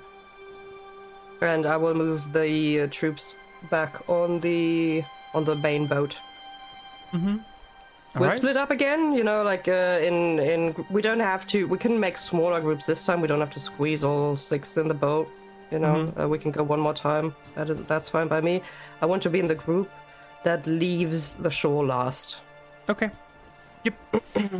By the time you're all done talking and you get back over to where the boats are, the boat with 6 new people are arriving, and they're all hopping off and getting ready for danger. What is it? What's going on? I think we've waited for Carl to come back. It took him a little bit longer than anticipated. I don't think this area is particularly safe, so I just wanted to make sure nothing would happen in the meantime. But we're all is well so far. We're moving back to the ship, and we will land somewhere else. Okay. So I mean, Elaine has had a look at the situation. These people, for how long have these deserters been on this island now? It's not known exactly. Yeah, the mutiny was about 2 months ago, and so they've probably been on the island for a little less than 2 months. But that really does depend on how long it took them to float here. Right. But so 2 months-ish. Just to explain my reasoning, okay? You've had about 2 months to explore this island and the coastline. If you really thought at some point you needed to build a base camp, this would be an ideal position, right? Especially if you're waiting to be picked up, which they possibly are, by other people. So why wouldn't you use this position if you have 2 months to figure out where to go? And if you don't use this position for your main camp, why wouldn't you have like an outlook here if you know this is like a really good landing place in the first place? And then on top of that, it's dead quiet. There are no animals here. Whatever this structure was has been abandoned, and there's a Yeti walking out like half an hour through the forest. So I think we're packing up and we're landing somewhere else, because this seems actually, this is too good to be true. You know, I feel like as tempting as these walls are, I feel like it's not a good idea. It's just in my stomach, I don't feel good about this. Yeah. You can pack it back up. It'll take a couple of trips to get everyone back to the ship. You and 3 people again will be the last to leave? Yep. Okay. All right. Well, we will get back to the boat without any other sightings of monsters or interruptions. It's fine. It's fine.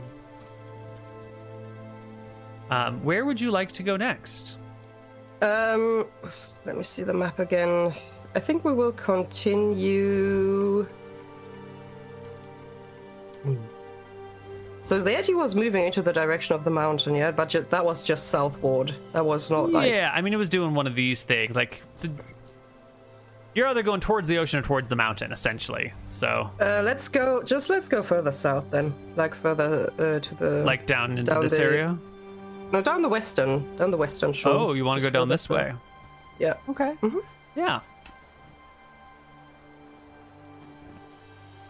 Excellent. Well, you will spot another potential landing place over here. Give me that 2d10 landing feasibility check. Amphibious operations are hard. You know what? It's going to look like there's that sea ice again. But the sea ice here seems to be moving a little bit more. In the last place, it was relatively still. And in here, you can see that the bergs have like a little bit of a drift to them, which just makes things a little harder, because if one bumps into you, that's a lot of mass, and your boat can't really do much but get pushed along with it. It still should be it should be fine. It'd be fine. I wouldn't worry about it. I'm going to worry a little bit. It's fine. And are you looking at this clearing spot right here, or are you looking at the spot next to the woods? I still want to be next to the woods. I'm a little worried about the avalanche potential, you know, so I kind of want to be still close-ish to the woods and not just out in the open with just snow, if that's possible. If that spot doesn't do that, then we'll keep going. That's fine. Like, we're not in a rush, right? We're not in a rush, so it's not slay the greatest amount of deserters in the quickest time. We have enough supplies, so I want to be on the safe side here. Okay. Speaking of supplies, you will note on the bottom of the screen, below your name, there should be a button that says 1.supplies. Do you see that? Is that there? Did I not? Maybe I didn't allow that. Explain to me again where it's supposed to be. On the very bottom left corner of Roll20. No. Don't see. Oh, where is it? You don't see something like this? Oh, maybe that is because my... Hold up, let me change my nameplates. I have the big nameplates on. Give me a second.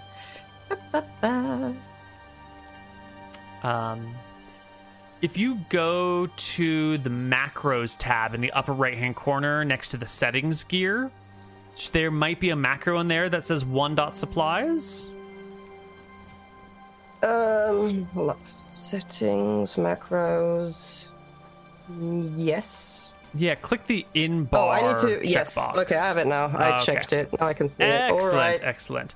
If you would click that button for me, that is a. Done. Oh my God! It's not. Fuck! I did so much work to make this function. Group. No. All right. I'll click it. Repeating. Year $0. Do you want a quantity? I was trying to create a button so that you would have easy access to check how many supplies you have, but apparently I will need to put more work into it. It works when I click it. I just assumed it would work when you clicked it too. But we'll do it till next time. Until then, I'll just be like, Neil, what are my supplies? So, right. That's okay. all right. Every day that we're here, we will consume one set of rations per person, and there is a finite number of arrows. There are 360 arrows divided amongst all of the archers, and at any given time they'll carry 20, and we're just going to assume that they restock up on arrows every time they get back to a thing. But we are going to track arrow loss because it's possible, if there's a long, protracted, drawn-out engagement, that you could end up burning through all of your missile ammunition. You probably won't. 360 is a lot of arrows. That's a lot. If there were 30 enemies, that means you're putting more than 10 into each one. So it's unlikely. And you could probably reuse arrows. Some you might be able to refind. If you kill enemies with arrows, you can grab their own. But we're just going to track some of the general supplies throughout this because you mentioned it. There are 25 people in your group, yourself included. So every day you'll burn through 25 rations, unless there are fewer people. But that's enough about rations. You found another spot to make land near the shore. You've rolled a 10 on your feasibility check. Sounds like you're going on in. We'll try. Can I see the tree line still? Like, on the horizon? Is there a tree line after the landing? What I'm saying is I'm not here, right? I'm not like there, and then there's the mountain, but I'm like here or whatever. Right. You did come down over here, then you went over here, and now you're like approaching this. Right. You said you wanted to come in right near the tree line, so that's where we're going. It's perfect. Yeah. Okay. All right. Once again, we're moving through our sea pack, and I would like you to give me a D20. It's fine. Don't roll a 1. Yeah, you can move through the flowing sea ice without any problems. And you can put yourself back on shore, and like last time, you're the first one off. And this area is a little bit more forested than the last. It's got easier access beaches. It's a lot broader of a shoreline. And right away, you hit woods. You don't have this, 100 feet or so of clearing. And the woods here are fairly open. They're fairly spacious. There's plenty of room in between each individual tree. And the terrain is a little bit more rugged. Like there are some like rising and falling hills and some mounds and some rocky outcroppings. It's a little bit more of a rough, difficult terrain. But I kind of like that. It gives me the feeling that if we were to stay here, make a little outpost, and there are outcroppings, you could put people on post so that they can overview the area a little bit better. And since the forest is not so dense yet, you can at least see things approaching. Whereas if you have like a very clear line and then the forest, you only have that amount of area to see things. Right. So that's good so far. Okay, we'll do the same thing again. I'm going to take Carl on shore with his 4 people, and I'm going with the other 3. Okay. Well, you're on shore. You're doing... I'm sorry, I missed part of that. Was that the same splitting east and west? Or I guess in this situation, north and south? Okay. Let's make a roll for how well things go for Carl. Okay. And for Elaine. All right, yeah. Both of you will come back within an hour this time without having seen much of anything. There's still not a lot in the way of tracks, but there are more disturbed sections of snow where like plops of snow have fallen off of trees and like landed, and there's some more, you know, recent moundings here and there, but you don't see any large game tracks, nothing like the Yeti pathways, no footprints, no trails. Carl says that he might have seen something that could have been indicative of like really small game, like a squirrel, but he's not really sure. This is his first time in snow. He's not really sure what a squirrel would look like in snow. It might have just been like a bird that landed, or maybe a stick fell in an area and then more snow fell on top of it. He's not sure. But there might have been some very small creature. Yeah, I think that looks good to me. I think we'll build a rudimentary fort here, use the rugged terrain to put, I guess, tents up against the sides of the more, you know, cliffy area. I think that's good. Well, here's a sample of what the terrain is going to look like in the area. Did you want to build your fort like right on the ocean edge, or did you want to build it inside the tree line so you couldn't see it from the sea? Are you trying to find a defensive position where there's like a rocky wall you can put your back on, or do you want to find a defensive position up on a hill? Talk to me about the... So I think I would want a defensive position, not straight on the shore, but slightly inland, just as I was pointed. I think if you look at this map and you were to put yourself up against like a rocky back, that would be good. I don't want us to be straight on top of the rocks, because then we're easier to spot than if we were up against there. I think it makes more sense to put a post, like a guard, further up there to be like an outlook, and just ourselves have be like more further down here. I think it might also protect us a little bit from the snow. Give a real solid wall that you could use for some shelter. Yeah, I think we don't know how long this is going to last, so we will need at least some proper shelter, and a rock wall is better than nothing. Yeah, absolutely. Okay. Well, it's been half a day. You've found a place that you feel comfortable with. It'll take about 2 days to unload supplies and bring them over here, and then it'll take a few more days to set up a satisfactory fort. You're gonna have to, you know, fell logs and spike them and dig holes and trenches and put together a fort, but you can do that. It'll take you, I guess you could, if you bring over the wood axes and get people working while other supplies are unloading, like if you try to be as efficient with your time as possible, you could probably have all your supplies unloaded and a basic fort set up in 3 days. If you wanted to take it more slowly and like unload all of your stuff with guards during the unloading and moving to the fort, and then guards on people who are chopping trees and everything, it might take you like 6 days to get everything done. No, I think we're doing the quicker route. I think we'll try to set up quicker so we can explore a little faster as well. Okay. And I mean, the people who are chopping wood are also soldiers, you know? It's not like they might not have all their weapons on them in that moment, but it's not like they're entirely helpless people. Totally. Like, oh my god, what do I do? Right. But you're not going to be carrying your shield. If you're going to be chopping trees, you're probably going to take off your chainmail because you don't want to be like encumbered while you do this stuff. Yeah, I get that. I get that. Yeah. Okay. No, this is fine. Okay, I'm just going to make some notes here. And if anybody spots any small game or anything, I would like to be notified. You know, if anything falls out of a tree or whatever. I would still place I would still place like a few guards at least on the higher part while the camp is being built, so it wouldn't like be guarding the entire process from ship to shore or something. But I would be making sure that at least in this area they're like, how big is this? I think we should still have at least like let's say 3 people guarding. I mean, I can be one outlook as well. I don't think I'm going to chop any wood, let's be real. So Right. I will do one with my bow. I'll be standing guard. Probably on the southern side here. I don't know, is the shore to the north near? The shore's to the west. To the west. Okay, so I think I would be probably on a higher outcropping somewhere here, and then have other people, like one person here, one person down here, one person up here, like those 3. I couldn't see any of that. It's probably the color. Let me try a different one.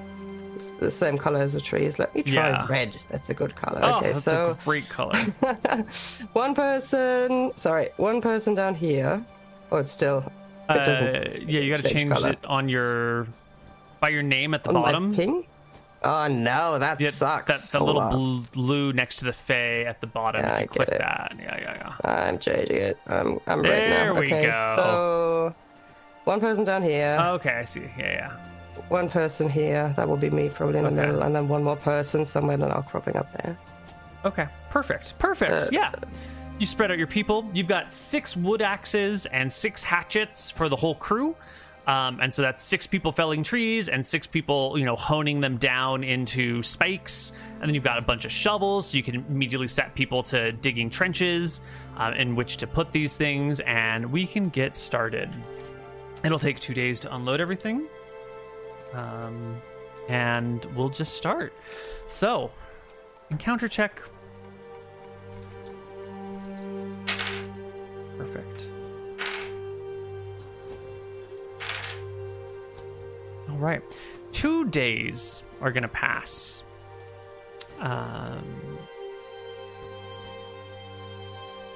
Yeah, 2 days will pass, and we're down to 950 rations.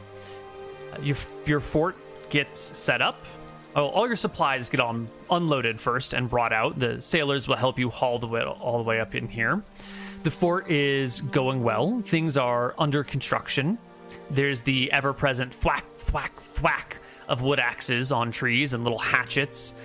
There's the cursing of soldiers who are bashing their fingers against things, or trying to take off their gloves to feel their way around their tools a little bit better, and then having to put the gloves back on because it's so damn cold.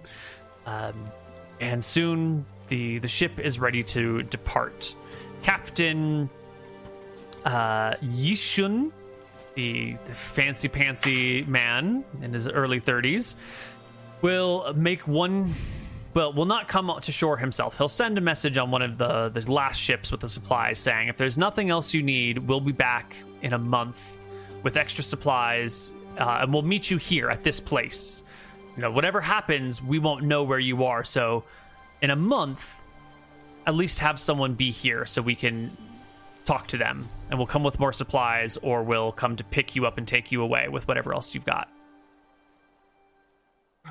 Okay, sounds good to me. Yeah? Yeah, it's fine. We'll do that. All right.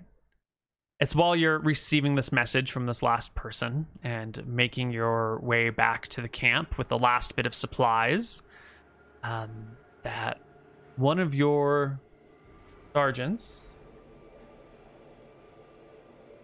Gregor, comes hurrying up to you because he's spotted something. And we're going to find out what that is on the other side of our break. So stick around. Hello, everybody, and welcome back to the Rise of Drekis. Gregor has seen something, and he calls you over in a hurried excitement. Okay. Lieutenant! He calls. I'll rush over there. And he just sort of points and jogs through the snow with you in a direction.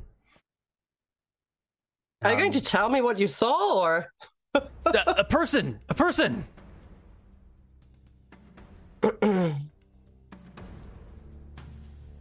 Okay, can we slow down?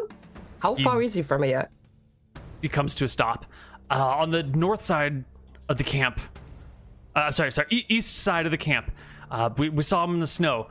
I told the nearby bowman to do something about it while I ran to get you. Okay, let's get to that bowman then, shall we? Okay, we're heading towards that bowman quickly, Neil. Yes. I don't want to get anybody shot without being... Well, he tried to run, and then you said stop and slow down, and now you stopped and slowed down, and right, and now we're running again. That's now fine. We're running. In your absence, we're gonna have multiple attacks with bows. We're gonna have 1, 2, 3, 4, 5, 6. Okay, and that is gonna be. That's it. That is our volley of arrows that gets launched. From one person? That's No. From 3 attacks. people. They each made 2 attacks. 1 round of attacks is from 3 archers. You can hurry on, and you will find that all the construction has stopped. People have grabbed spears, people have grabbed bows, some people have picked up their shields, and you will see that there is a cluster of maybe 8 of your soldiers standing around a spot in the snow. Yeah. I'll yell at them to hold their weapons. I'm not sure if that person's already dead or not, probably, but I'll yell, hold, and I'll like run over and see what's up. There will be 2 arrows sticking out of a body on the snow, with crimson splattered around. Okay, can I make... Okay, we don't have... I have to explain that probably. We have 0 healers with us. There's nobody who's a proficient bandage provider. Okay, so I will try to keep that person from bleeding out if they still seem alive, and see if that's savable in some way or form. As you get to the body and you go to look at it, you drop down onto your knees in the snow and roll the corpse over. You'll see that it's thin, somewhat emaciated, definitely malnourished, definitely dead. Like this is an ex-person. This was a person and is no longer. Now they are just a body. But they also look like they have not had enough food in a while. And if you can give me a charisma check, please.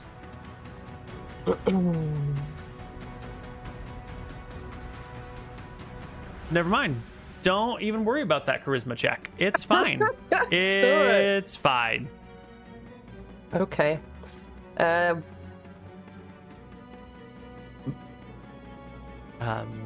People look to you. People look up and around. Gregor says, Lieutenant, I don't know if there's more. I wouldn't send a single scout off by myself. Right. What do we do? Do we see the tracks where that person came from? Absolutely. I mean, you can't hide your tracks in the snow like this. I'll tell Willa to get her people to carry that corpse further into our camp and leave that there. And I'm going to take 3 bowmen and 3 spearmen together with... Let's take Gregor this time. And the 8 of us will follow the tracks wherever that scout came from. All right. 3 bowmen, 3 spearmen, Gregor, and Elaine Pentalin. And you're going to follow... I'm not Kel yet, but I would like to be. Right. And you will follow these tracks where they came from. Okay. It's not hard to follow tracks through the snow. It's very, very easy. And the 8 of you can start huffing and puffing your way along this trail. How are we doing this? Are we single file? Are we double file? Are we spreading out? Are we moving as quickly as possible? Are we going fairly slowly, looking for signs of other people? Give me a bunch of descriptive words about your pursuit. Just so I imagined the correct thing, you said that person was a man or a woman? The dead? Mm-hmm. I mean, I looked at the corpse, so... Yes. Okay, so it's a man, rather emaciated. Did they have weapons on them? They had a short sword. Right. And clothes? They had clothes, and they had an animal skin wrapped around them. Okay. Short fur. I mean, are you really setting out a scout with a short sword, you know? We'll go single file. We'll go not quickly, we'll go rather slow. Like, Who's in the front? Who's in the back? Mindful of our surroundings. There's going to be one spearman and two... Actually, I'm going to put Gregor in the back and two of the archers. And then, like, mix the front rows with the last archer, me, and the other two people. Okay, I have placed some units on the board. Can you arrange them? Oh, but then I left 420. Right. I don't... Oh, there they are. Okay, hold up. Yeah. Which direction are we headed? Just doesn't matter for now. Like, we're not going to use this map. I'm just using this map as like a way to arrange your marching order. Right. So, I want one with us here. 3, something like that. Okay, so you're in the front, then a spear, then a bow, then 2 spears, then 2 bows, then the guy in the back. Yes. Perfect. Okay, and are you spaced like that, or are you clustered tightly together, or are you normally we're walking is like this? Spaced, yeah. Okay. Yeah, that's fine. We can be like 5 feet, you know, between people. Okay, and then you're taking your time to scout the area. You're not chasing down these tracks in a heartbeat. Okay, no. Perfect. No. Leader in the front. Can I get a perception check, please? A good one this time. And is there anybody in this group who is really good at perception who's like, man, I would love to scout ahead? Well, probably not after this. Okay. Gregor 21. has 6, so no. Well, that's fine. 21 is pretty good. The second question I have for you is, how far do you follow these tracks? Like, you what can time follow of day them. is it, approximately? It is around midday. And it midday. is May? I think an hour to go and an hour back. Otherwise, people will be worried if we're staying out for 4 hours and it's going to get dark. So just for that for now. Okay. If we can't find anything, we can always try to come back. Okay.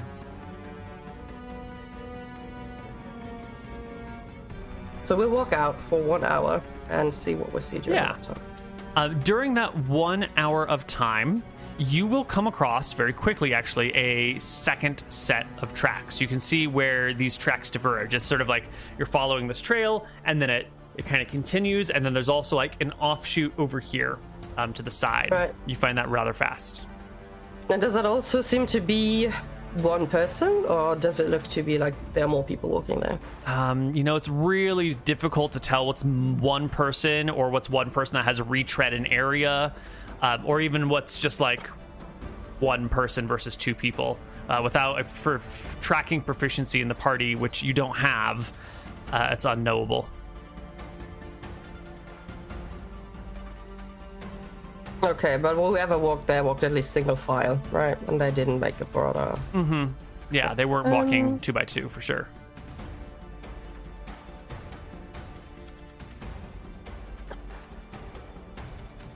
Okay, we will follow the other thing that leads the way, where it looks like somebody continued and the path split. We will follow that. You will follow the split, or the what seems to be the original path? No, the split. Okay. I want to follow the split. Yeah. And I'll tell my group, if we meet anybody, okay, our goal is to try and capture them because we need information. Okay, so try to go for the non-lethal way if we can this time.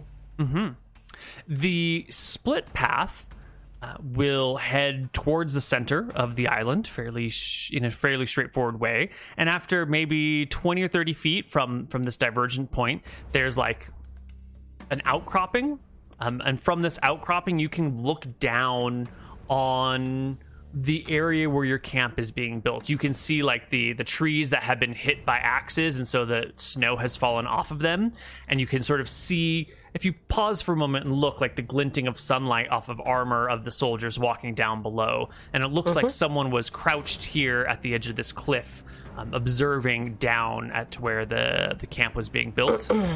And then the trail does continue to head up towards the middle of the island, which is ever uphill.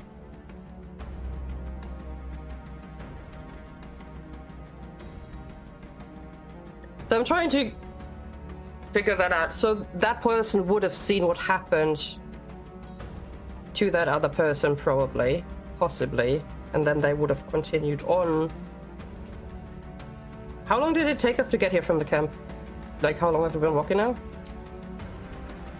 You've been moving for about 20 minutes, but you've been going carefully to make sure you're not missing anything and keeping an eye out, and you're also...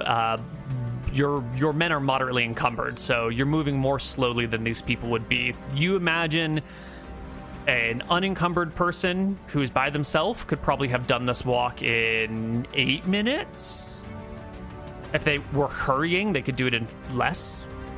But for you, it's been 20. But even if they were hurt, like even if we were moving at the same speed, they would be ahead of us anyways. So, and it's really hard to go faster than that. I mean, you could take off your plate mail and leave your shield behind.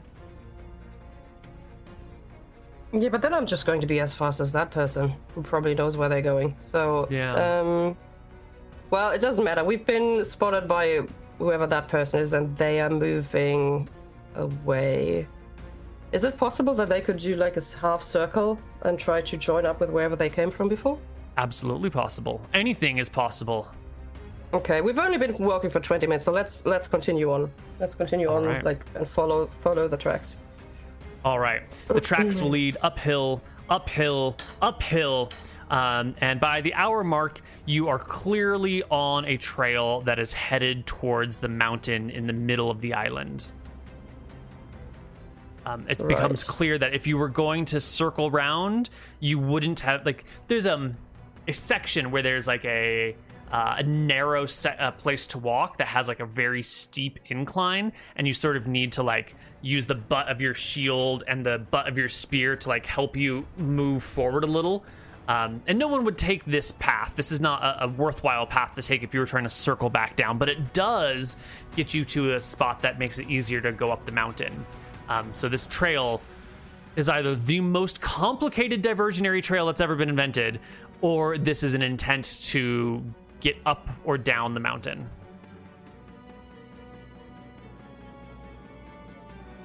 Right.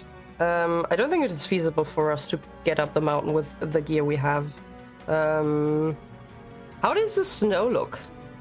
Is the mountain entirely covered in snow, or is it fairly easy to climb from this point? Let's see. You are on the west side of the mountain.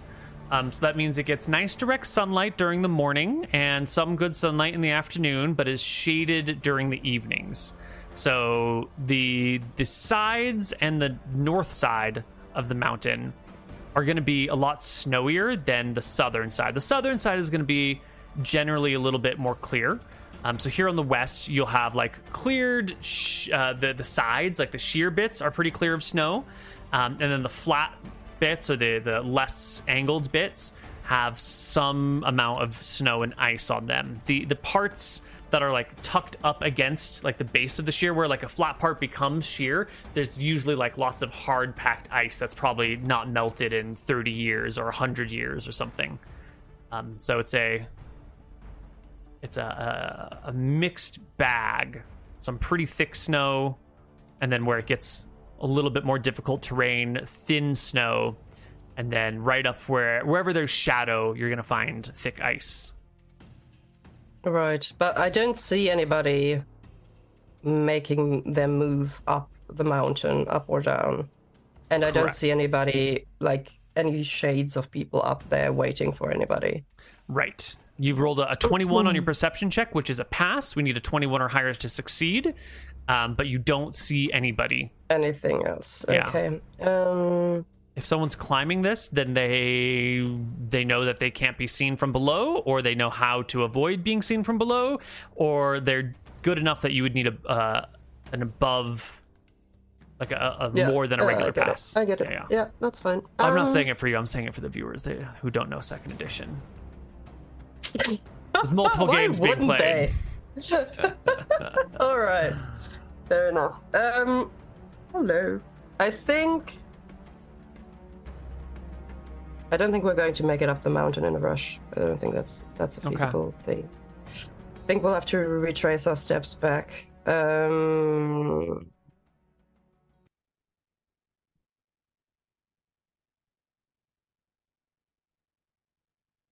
I would like to...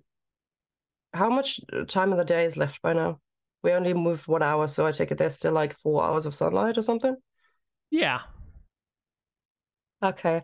I want to backtrack to where the split was in the tracks, if I can find that spot. Mm-hmm. And there I would like to... Okay, I would like to split. And I'm going to send I'm going to send Gregor and one bowman or bowwoman back to the camp together to report that the rest of us is going to trudge on for a little while longer, and the rest of us is going to take 2 hours into the main direction where these people came from.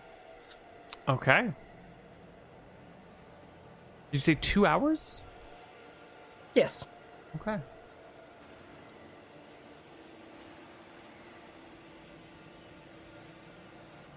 Yeah, maybe another 15 minutes down this other path.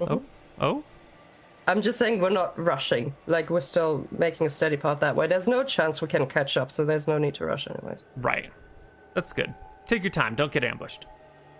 You get 15 minutes down that path where you see that there's another little, branch off. This one doesn't go far. You can actually just see the end of it. It goes over towards a tree, and then there's some clear, scramble marks up a tree where bark has been kicked off and is laying down on the rested snow below. It looks like someone climbed up this tree, and then there's like a spot where someone has landed out of the tree and then made it back to the path, and then continued. But this would be southward. Right. Okay. All right. And along the path, we keep going.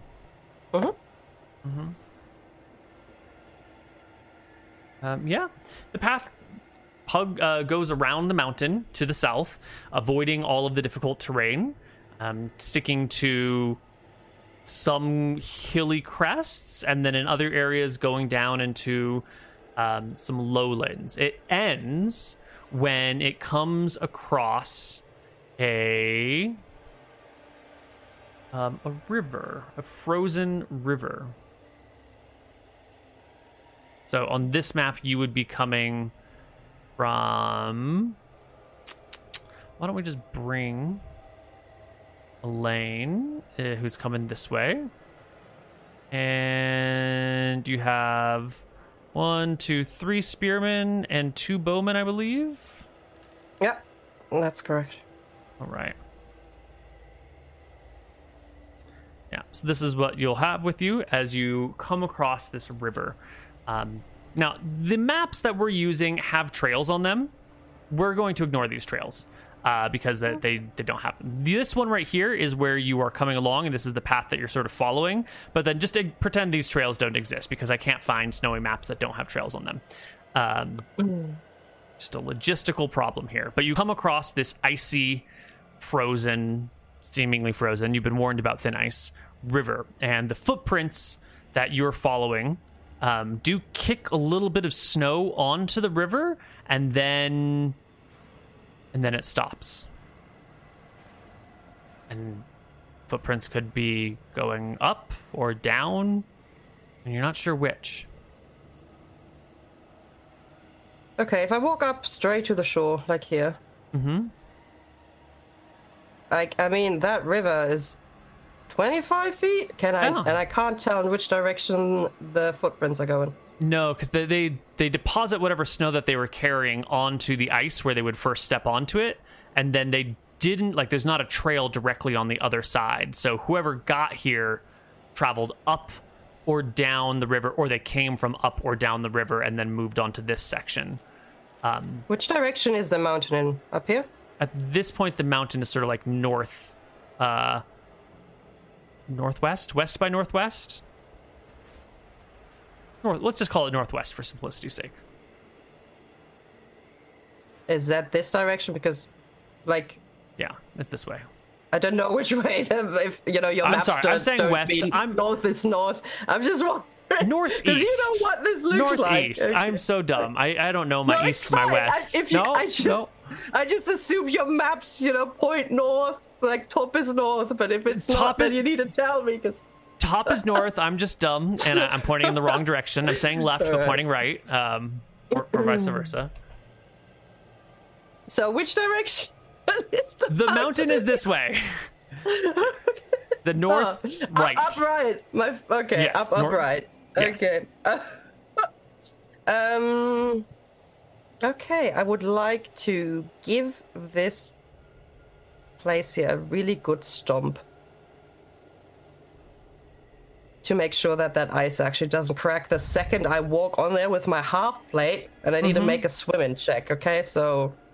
yeah. Well, what is your combined weight of your biomass plus the gear that you're carrying? Let me have a look.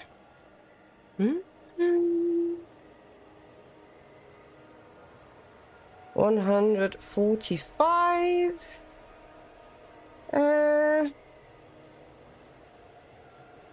I don't carry that much because I didn't intend to be particularly out for a very long time. 227.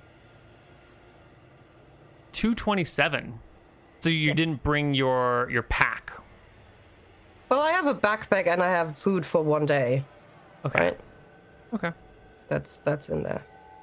But you didn't bring like your winter blanket and your bedroll and your tent and your... Well, I can tell you what I have. I don't have a tent on me. I have... No, you asked, Neil. You asked. I have a backpack, I have a bag of marbles, I have charcoal, I have a torch, I have a tinderbox, I have a water skin, I have a food ration, I have a bedroll and a winter blanket, but I do not have a tent. There you go. Okay. All right, so you brought the whole pack, the whole kit and caboodle. Yep. Perfect.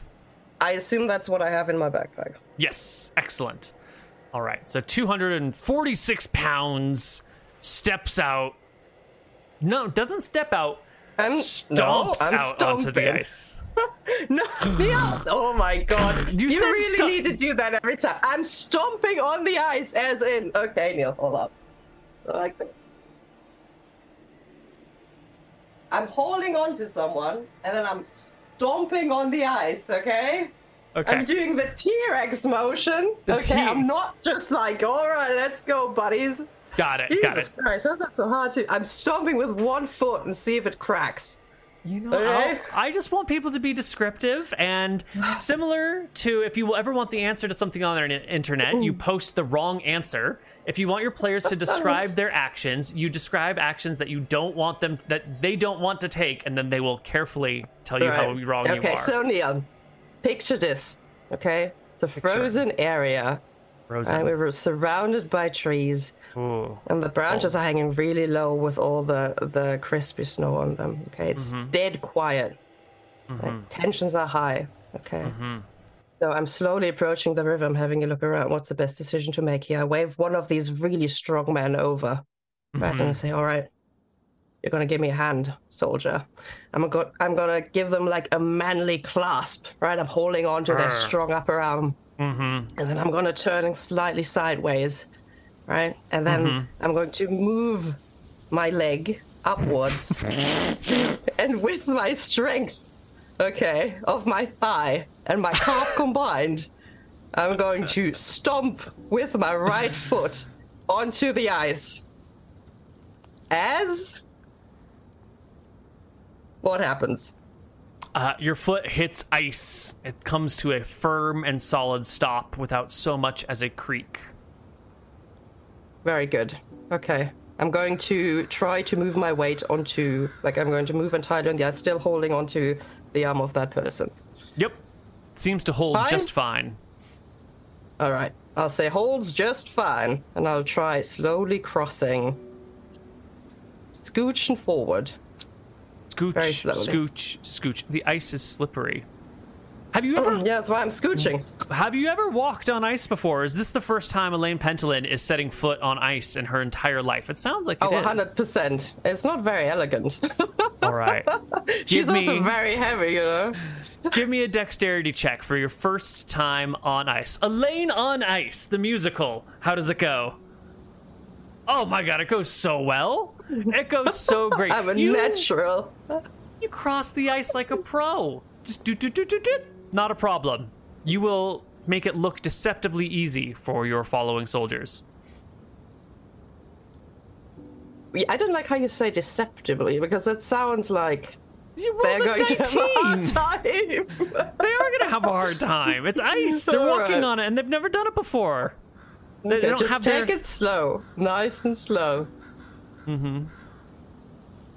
What are you doing? Are you crossing to the other side? Are you bringing everyone across to the other side? Okay. Yes, we're all crossing to the other side, and then we're moving further north.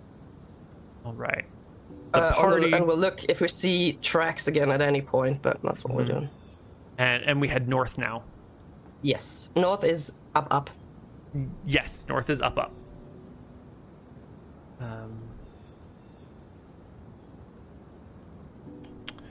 And that's why you need a map for this island that's bigger than a thumbnail here. 1, 2, 3, 4, 5. One person falls on their butt crossing the ice. It's not a big deal. But they do slip and slide and crack their tailbone, and everyone else chuckles. Ooh. And they get up with the sort of like, oh my god, that was so painful. You have no idea. But we are sort of in the pursuit, or at least investigation, of a trail. So there's no time to hang out and talk about why that was funny. And the party will move ever northward. DM checks his notes. All right. What are we looking for as we travel northward? Well, tracks. Mainly want to see if they're like pop up anywhere again on this side going north. Yeah. Well, you can travel. Otherwise, I mean, you can travel anything that disrupts the snow, really. 10 minutes up the trail, and not a sight to be seen. Well, I don't know for how long. I said we would be gone for 2 more hours. How much of these 2 hours approximately, do I feel? I mean... Yeah, you've been on the trail for about 45 minutes now. You've crossed the river. Yeah, I'll go half an hour. Half an hour more up there. That's fine. All right. Half an hour up this pathway, and all you succeed in coming across is a series of frozen waterfalls where this river, ends... And then there's like some icicles that are dangling down from where the river starts above it, and it's like a bit of rocky outcropping, and you could actually slide or crawl underneath the rocky outcropping and see the ice go all the way to the back of this area. It looks quite nice. It looks like if this were a warm environment, you would have a really beautiful river, and you could like stand under the waterfall, and it'd be like a great spot to come and swim and hang out with your friends if it wasn't a frozen wasteland. You could probably swim out on the rocks above and jump down. It would be great. It's maybe like an 8-foot fall, so it's pretty good. But unfortunately, it's just ice and snow. And you could climb up and around. There's probably a way to get up there, but you don't see it at the moment, and you don't see any tracks leading off of the river. Okay, but I could cross the water here as well if I try to. Yes, it's frozen. It looks solid. Okay, I'll go across one more time. We're still doing the... I'm not going to repeat the stomping part, but I'll do the same thing. And then we cross over, and then we go back south the same way that, back south to where we, I guess, first saw the tracks crossing the river, and see if there are any tracks on this side either. Right. Well, we can cross the other side and come on back down. And sure enough, there are no tracks to be seen along the way. But over on this side of the river, you do notice a different... you do notice another area of disturbed snow, but it doesn't intersect with the river. It looks to be a separate creature that has made a separate set of tracks. And they're big. They're not a human-sized trail. It's a trail of a large creature. maybe even a huge creature, depending on, you know, how big its feet is and all that jazz. Like a really big creature. Right then. Mm-hmm. And these tracks are also leading... No, they can't be leading north because we just came from there. Where do those tracks seem to go? So you went all the way up till you got to a waterfall, you crossed over, and you're heading back down. And the trail you see is sort of like...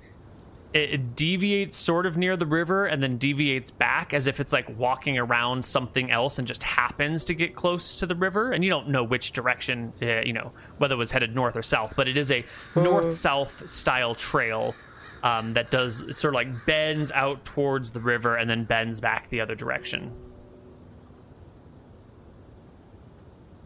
Okay. We've got a couple things going on right now. We've got the soldiers back home building the fort.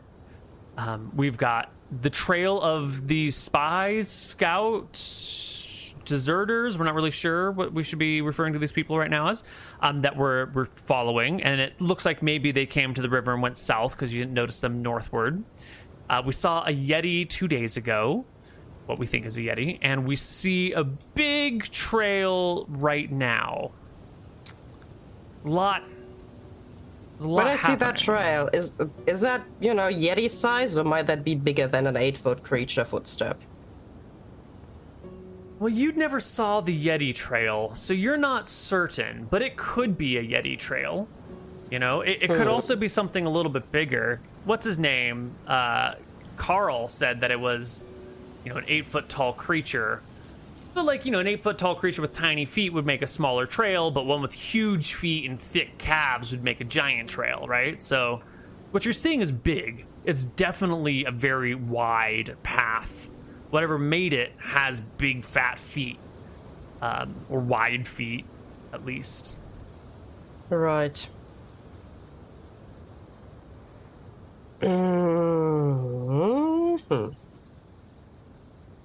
Well, I will take note of that, and I think at some other point we will have to continue the search around here, but for now I guess we better head back. Okay.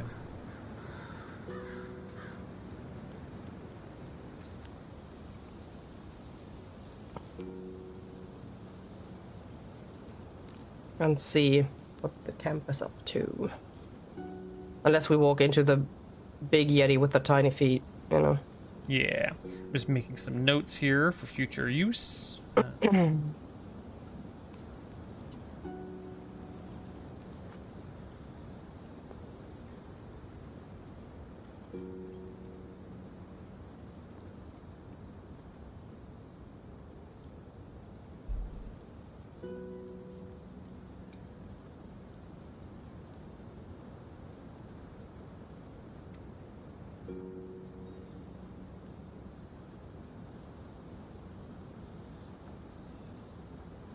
Okay, there we go. You said you're heading back to camp? All right. That's the plan, at least. Yep, back to camp you go. Not a problem getting there. Not a peep from the woods. Not a peep from birds. And an hour later or so, a little less, a little more, you find yourself back at camp. You can hear the thwacking of axes from a little ways out. And as you get closer, the shouting of voices, bring that here, tie that off, you know. And soon you're back at camp. Someone has set up the large cooking pot over a small fire, and they're melting snow for water because all your water skins tend to freeze after a little while. And yeah, camp is safe. It's secure. The body of the dead soldier, the dead deserter, the dead mercenary has been moved and like placed sort of outside of the walls of camp and off to the side and sort of rested with its arms over its body and placed nicely, but also out of the way. And as you return, Willa will walk up to you and say, Lieutenant, what do you want to do about... She just sort of nods at the direction of the body. Come with me, we're going to have a proper look at it. You guys can warm up in the meantime, and then we're going to have a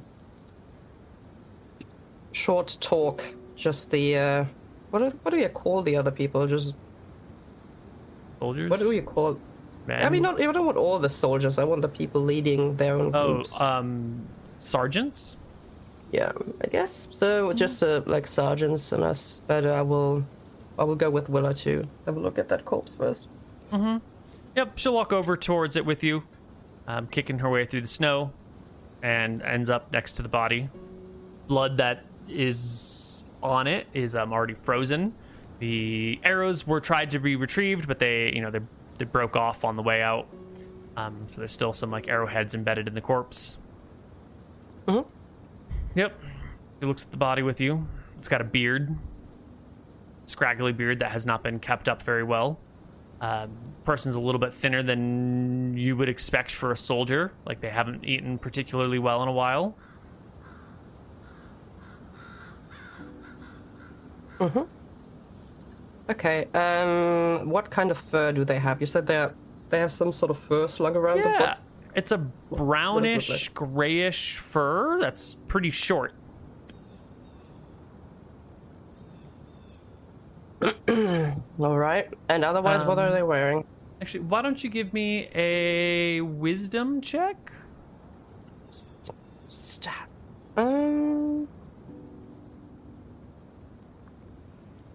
You have no idea. Could be carpet for like. Yep. Like, all right. It is. That's that's an animal. Yep. Definitely an animal. Right. What else are they wearing, Neil? They've got some clothes on them. It's sort of it's not the uniform of a soldier that they're wearing. They're wearing sort of working clothes, but not full-flagged Drekisian tabards, and there's no signs or sigils of official military markings or rankings. Okay. What do their hands look like? Sort of bluish from the cold, and no rings on them, no tattoos or markings on them. They look, well leathered and calloused. Like this person definitely works with their hands for a living. Give me a strength check. Yeah, you are familiar with working with your hands. You've been practicing to be a knight for a long time, and what you can see here are very clearly the calluses that one would get from wielding a sword for a long time. Or at least, frequently. Right. Can I have a look at the short sword? Yep. It's copper, just like everything else. Because Arcadia, as everyone knows, is very, very poor in iron. So all of the tools, all of the armor, all of the supplies that are not intentionally, modified, like your plate mail and your sword are enameled in some sort of black enamel. But at the core of them, they are bronze or brass, because that's the common metals that are found around here, and then you've enameled yours to be black. So this is a standard brass or bronze copper sword. Very classic Drekisian, Arcadian weaponry, to be fair. All right, so they're very lightly packed. I mean, it's just a short sword. The clothes they have on, that's it. Okay, I said, Willa, we should backtrack to the place where we spotted them and see if they dropped a backpack or some kind of satchel or anything. If they really, plan to go back up the mountain, I feel like they would, if they had any rope or if they had, any supplies or anything, I feel like they would have stashed them to run when they were spotted. So I think we should, as long as we still have a little bit of daylight, scour the area and see if maybe somebody dropped a pack or something. Yeah. To run away once they were spotted. Yeah, you can go back to the area where they were killed, and the area where they were spotted, and search, and there's definitely no packs. And you walked slowly along all these trails, so you are certain there were no packs dropped along that mountain path or along the river anywhere, or you feel super positive, because you took the time, that they didn't have a bag with them. They were traveling this light, just some clothes and some skins and a short sword, and that's it. Okay. That makes me think that it's really not far from wherever they came from. Like, it doesn't seem like, oh, that's a journey you'll do that takes half a day, because you might risk getting caught somewhere, then you don't have any food on you. You know, like, it sounds like it's a very... They didn't travel far, and they didn't expect to be out for a long time, at least. Mm-hmm. And we have talked about this island's not that big, and if the weather were nicer and people weren't encumbered, you could easily cross it in an afternoon. But the weather's crap, and you guys are encumbered. But people who have been here for a long time, who, well, you know, a couple months, who are traveling without a pack and who aren't encumbered, it's conceivable that they could do one side of the island to the other in a day. I don't know if that helps you. I don't know if, like, how you want to interpret that information, but someone traveling this light who is familiar with this territory, assuming this person is familiar with this territory, could make pretty good distance in a single day. Maybe even cross the whole island. Maybe. You'd still assume they would be carrying a water skin or something, right? Because, like, I mean, you could eat snow, but, I mean, it would make more sense to stop, boil some, keep it in a water skin, something like that. So I'm not sure. Right? Maybe. Yeah. Especially if you're coming from up the mountain, that's rougher than just walking a little bit for half a day. You know? Definitely. So it's pretty strenuous thing to do. Yes.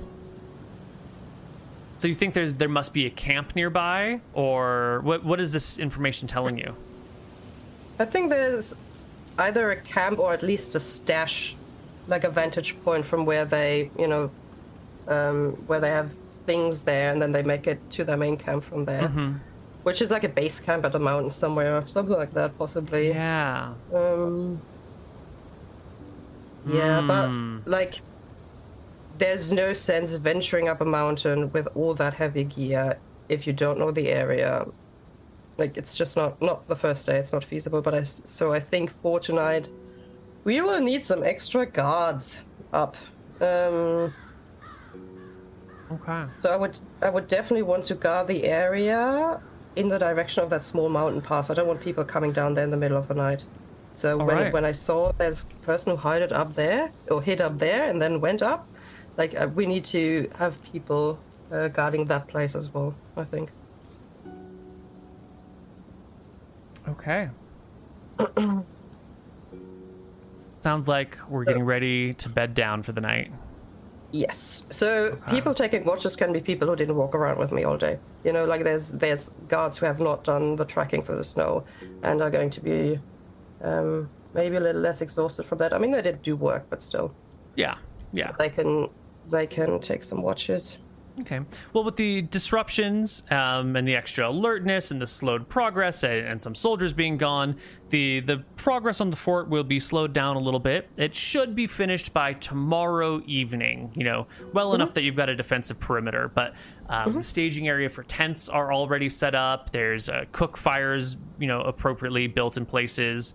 There are 8 tents. Each tent can hold 4 people. And the presumed distribution is each platoon, which you can also call a spear or a bow. Each spear is broken up into 2 tents. Each bow is broken up into 2 tents. And Elaine Pentalin has a tent all to yourself, but you also, in your tent, since everyone else is like packed in, would keep the supplies. So you would be rooming with the rations and the charcoal and the extra tools and everything. That would all pile into your tent. And then everyone else would sleep 4 to a tent. You can distribute, you can change that up if you want. You can do whatever you want. That is how it was envisioned by Richard Marshall, Lord Richard Marshall, who sent this off. He recommended this with his vast experience and knowledge. Yes, and of course I trust Richard. Why wouldn't I, right? Well, he's a new lord, but you know, he's good. He did a lot of good things. Yeah, one thing. What a lad. Yeah. All right. So I guess I want 2 people per tent as watchers for the night. Okay. So everyone is going to take a shift at watch, basically. Well, half the party. Half the... I guess so. Yeah, I don't know. Oh, yes. Oh, yes. Yeah, no. Yeah, that's fine. We'll do it that way. Yeah. Just because we've already been spotted, so... All right. Okay. Well, we're going to take our last break, and when we come back, we will see what happens in the night and what happens the next day. So we'll catch you on the other side of a break.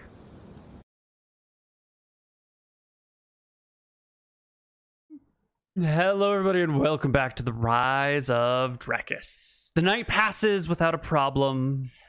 Everyone takes their turn watching. You get a good night's sleep. You wake up in the morning, and people get to work making food, preparing meals, setting out the day's work, unpacking supplies.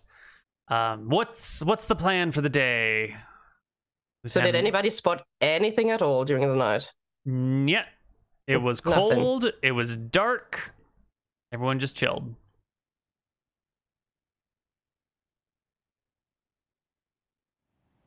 Okay.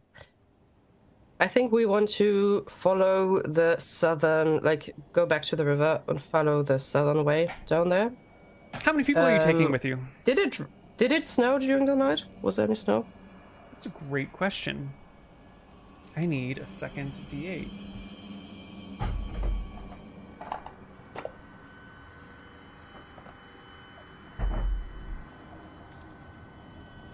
Big bag of dice. Oh, very pretty.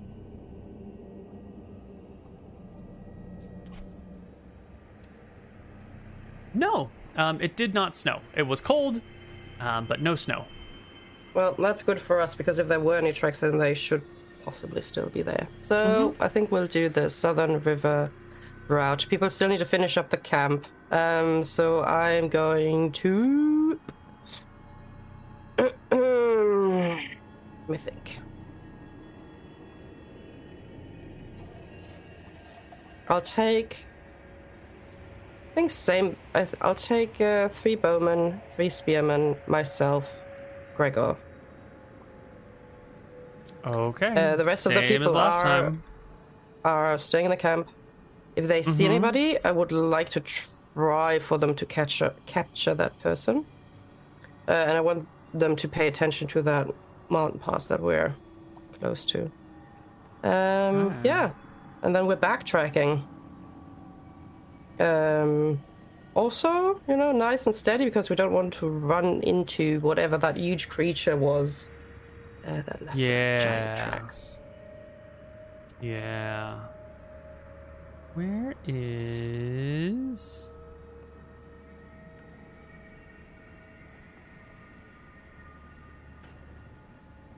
Spent my break chatting instead of working, and now I don't have the asset that I thought I had. This should be a lesson to all of you out there. Do not take breaks, only work. It's very healthy life advice. You can rely on it.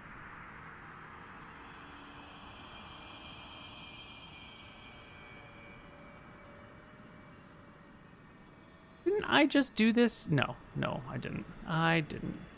Sorry.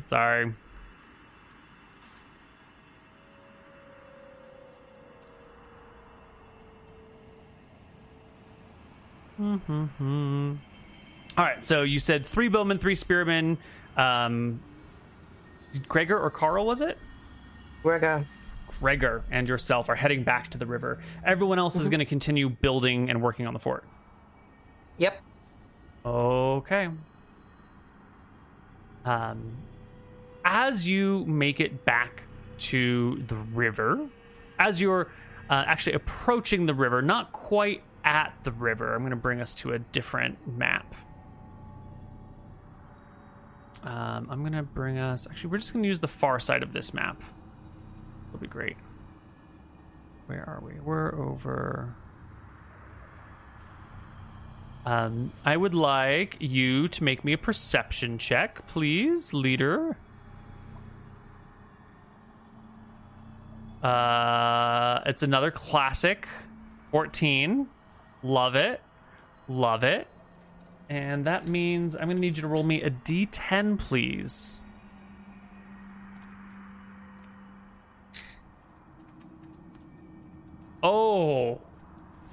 Low is good, right? No, this is a surprise check to see Lovely. if you I am are... so surprised. I'm very surprised. I did not see that coming.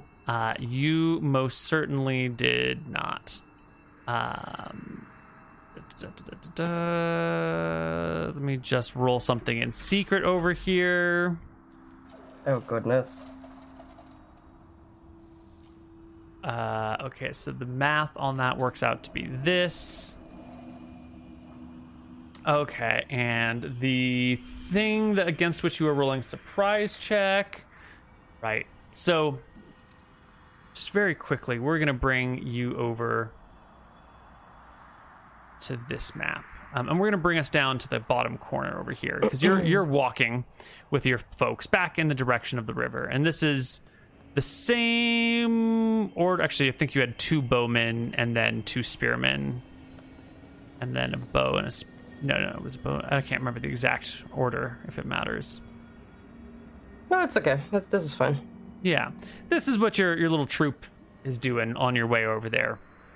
And you are completely taken by surprise as coming out from around this hill over here is the largest bear you've ever seen in your life. Not only is it the largest bear that you've ever seen in your life, but, you know, in the moment where you stand transfixed and like, holy shit, this bear is huge, like literally a size huge creature. You're also noticing that as it moves, it is dripping blood from behind it, or like a couple drops of blood come from behind it, and you see a pair of arrows sticking out of its hind side. But this creature, this large bear who has one surprise and will get a round of action, seems to be done running from whatever put arrows in its hind end, and it comes round the corner with like a ferocity of a cornered beast and goes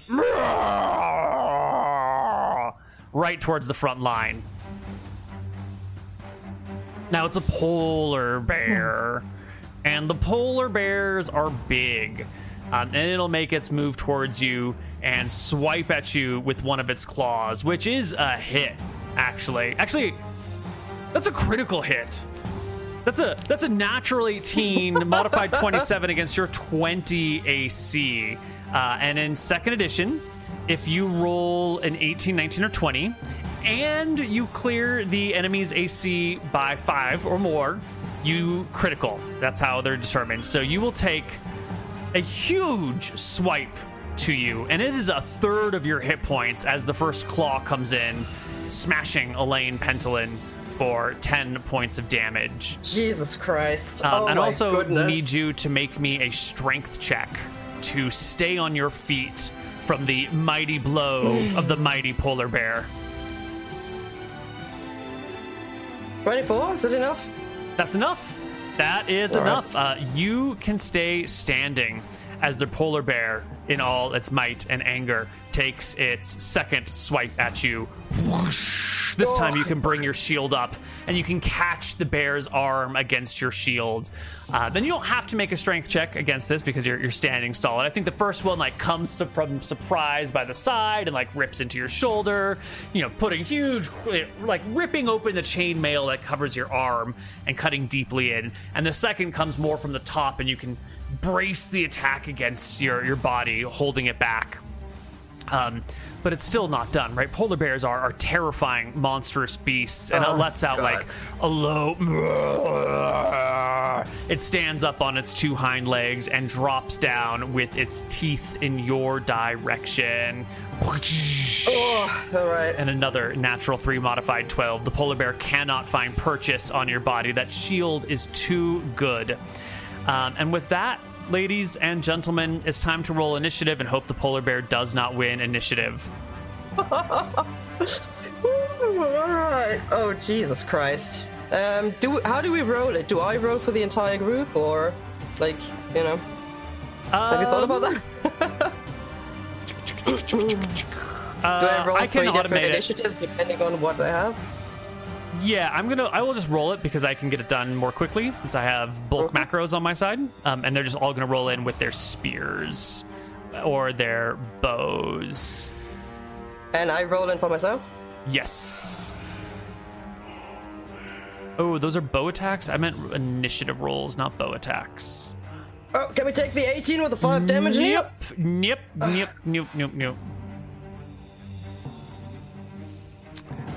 And did we get an Elaine rolling for initiative? We did. I might She not got have. an 8. Did I select my token? I might Of course not. Classic. Why would we select our tokens? Well, I can. Hold up. I can just re-roll it and then. No, it's cool. I added it already. Okay. Fair. And the polar bear goes as fast as it possibly can, because in second edition, low initiative is good. But you're fastest. You and one of the bowmen behind you are the fastest moving creatures here. What are you going to do, Elaine Pentalin? It's a wounded polar bear, and it did a third of your HP in a single attack.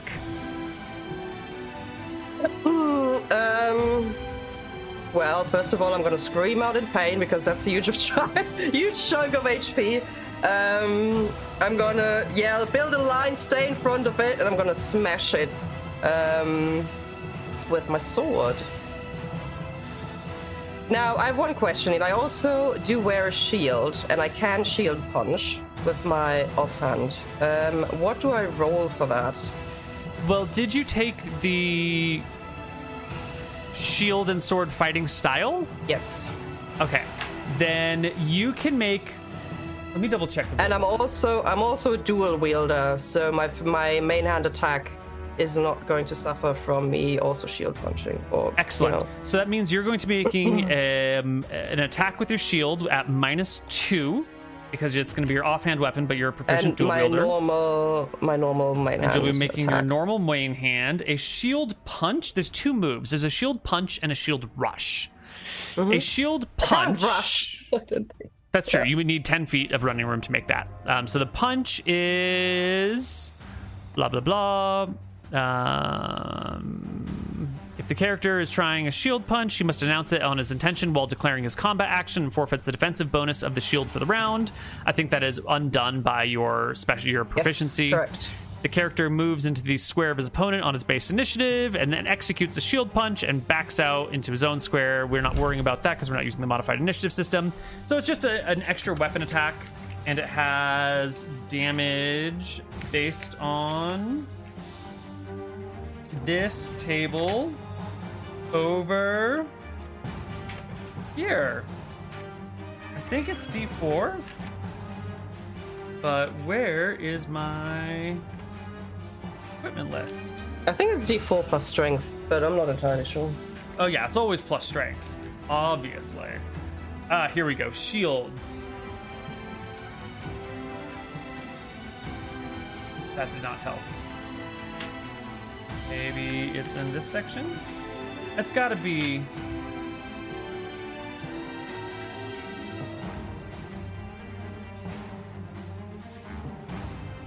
Why isn't that right here?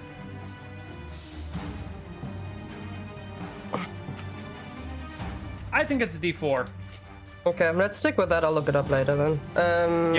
Yep, that's a great plan. So I'm going to put it in whatever melee range type. Bludgeoning, yep. Speed I don't need because it's... Right, we're just doing it on your sword attack, yeah. Alright, okay. I'll do arming sword first then. Attack roll coming in. Ooh, I missed terribly. It goes straight. Are you a 3rd level fighter? Yes. Oh, you are, but you have a penalty of 1 to your hit from encumbrance. Right, because your pack and everything is weighing you down, so you have a penalty of 1 to hit. Oh, can I drop my backpack? Not over your shield arm, right? Because if it goes over both your arms and you've got your shield attached to you, you can't take off the backpack without taking off the shield first. Okay. Oh, that's how it is then for this combat. I don't think we can change anything about that. Shield punch. Yep. Is a 14. That does it. That actually hits the polar bear, whose AC plus... I should have... Plus your strength? Yeah. Well... Right. I don't get... Oh, I get +1, so it's 2 damage. I need to put that in. Right, wait. is it? 2 damage. 1. Excellent. You will do 2 damage. Now watch the HP bar move. It's important. Excellent. 2 Well, damage. you said it's not full HP anyways, right? Let me Yep. scroll into that. How much bullshit am I up against? Oh boy. Alright. It's a terror. It's a terror all over again. All right. The first bowman will quickly step out to the side, taking a few steps over here so that they don't have to shoot into, a line of people, and will take a shot with a 6 to hit, which does not hit. Our polar bear is facing you. Now, you didn't move. You didn't put one of your other soldiers in the path of this creature. You didn't back off. You stayed. You held your ground against the bear, against the giant polar bear, who thinks of you as nothing more than something in its way. Whoosh comes the claw. Whoosh comes the second claw. But you're a little bit faster now. You're a little bit more on your toes, batting one claw attack with the sword and blocking the shield.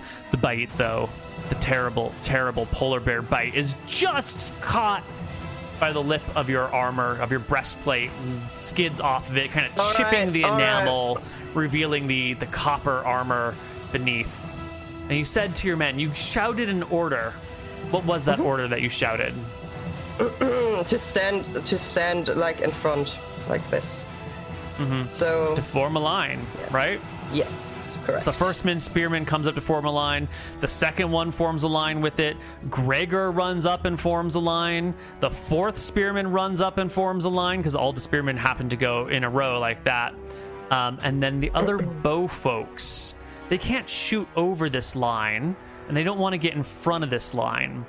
And so they've got their bows readied, and they're both going to just take a step back with a readied action. They've seen it get on its feet before, and when the polar bear stands up, like tall, they might be able to get a shot. So they're going to ready an attack for if the polar bear stands. And we get to the top of the initiative order again. Now, in second edition, we declare our actions technically before we roll initiative. These people are all going to ready their sword, their shields and spears, and set for a bear approaching them. The archers, this one does get a second shot, which is a miss. And all the archers are He gets +1 for flanking, though, right? Or is that not flanking? I mean, he could flank from here as well. I mean, yeah, but 13 is still a miss. All right. Yep. Fair enough. Yep. And what do you have reach, Neil? No. Okay. I love how they formed the line behind me. But not That's next where you drew to me the to attack the line. polar bear. You did this. To show what it would look like. I really meant it for them to attack and not just be solo fighting it while they're clapping in the background, So See, I interpreted this as a command to form a shield wall that I will then get behind. I figured, I wasn't sure if they had reach. If they had reach, it would be fine. But I figured, they would. No. Okay. They're forming a full-fledged shield wall. Right. Now, the spearmen can do this. They can overlap their spears, their shields together, providing each other with additional AC to the person next to them. But if you are in the middle of this wall, you will break the shield wall. And, these two will benefit each other, but, they won't benefit you because you need that spear to poke over them. That's all right. That's fine. And what are you doing on your initiative? I shall attack. Actually, if they do move up here, these 3 people will get 1 spear attack. So let's just make a spear attack for them for last round. 13, 11, and 1. Those all would have been misses. You roll initiative with a 6, and let's roll initiative for these folks. Spear.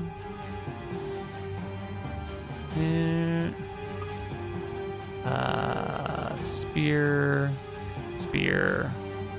Bow. Whoops, those should be int bows, not attack bows. There we go. And our dearly beloved polar bear rolls a 1d10 plus 9. Oh, very good. Okay, let's go. Opposite day for polar bears. All right. First person up is this upper spearman, who I think, given the situation, will sort of bend the spear wall I mean, they sort of need to be at flat angles, so they're going to bend like this and really kind of corner in and make a thrust, which is a 4. And the bowman will hold an action. Elaine Pentalin, are you ready? Going to attack. Oh, this is my second round. I have 1.5 attacks. Do I get another attack at the end of this round? Is that how it works? At the very end of the round, yes. All the polar bears' attacks go at the same time because they're different weapons, but if you use the same weapon, then it goes at the end. All right, attack roll. Ooh, natural 1. How do we hand critical fails in this? Do we just... I want you to give me a d20. Oh, here we go. And pray. 13. Is that good enough?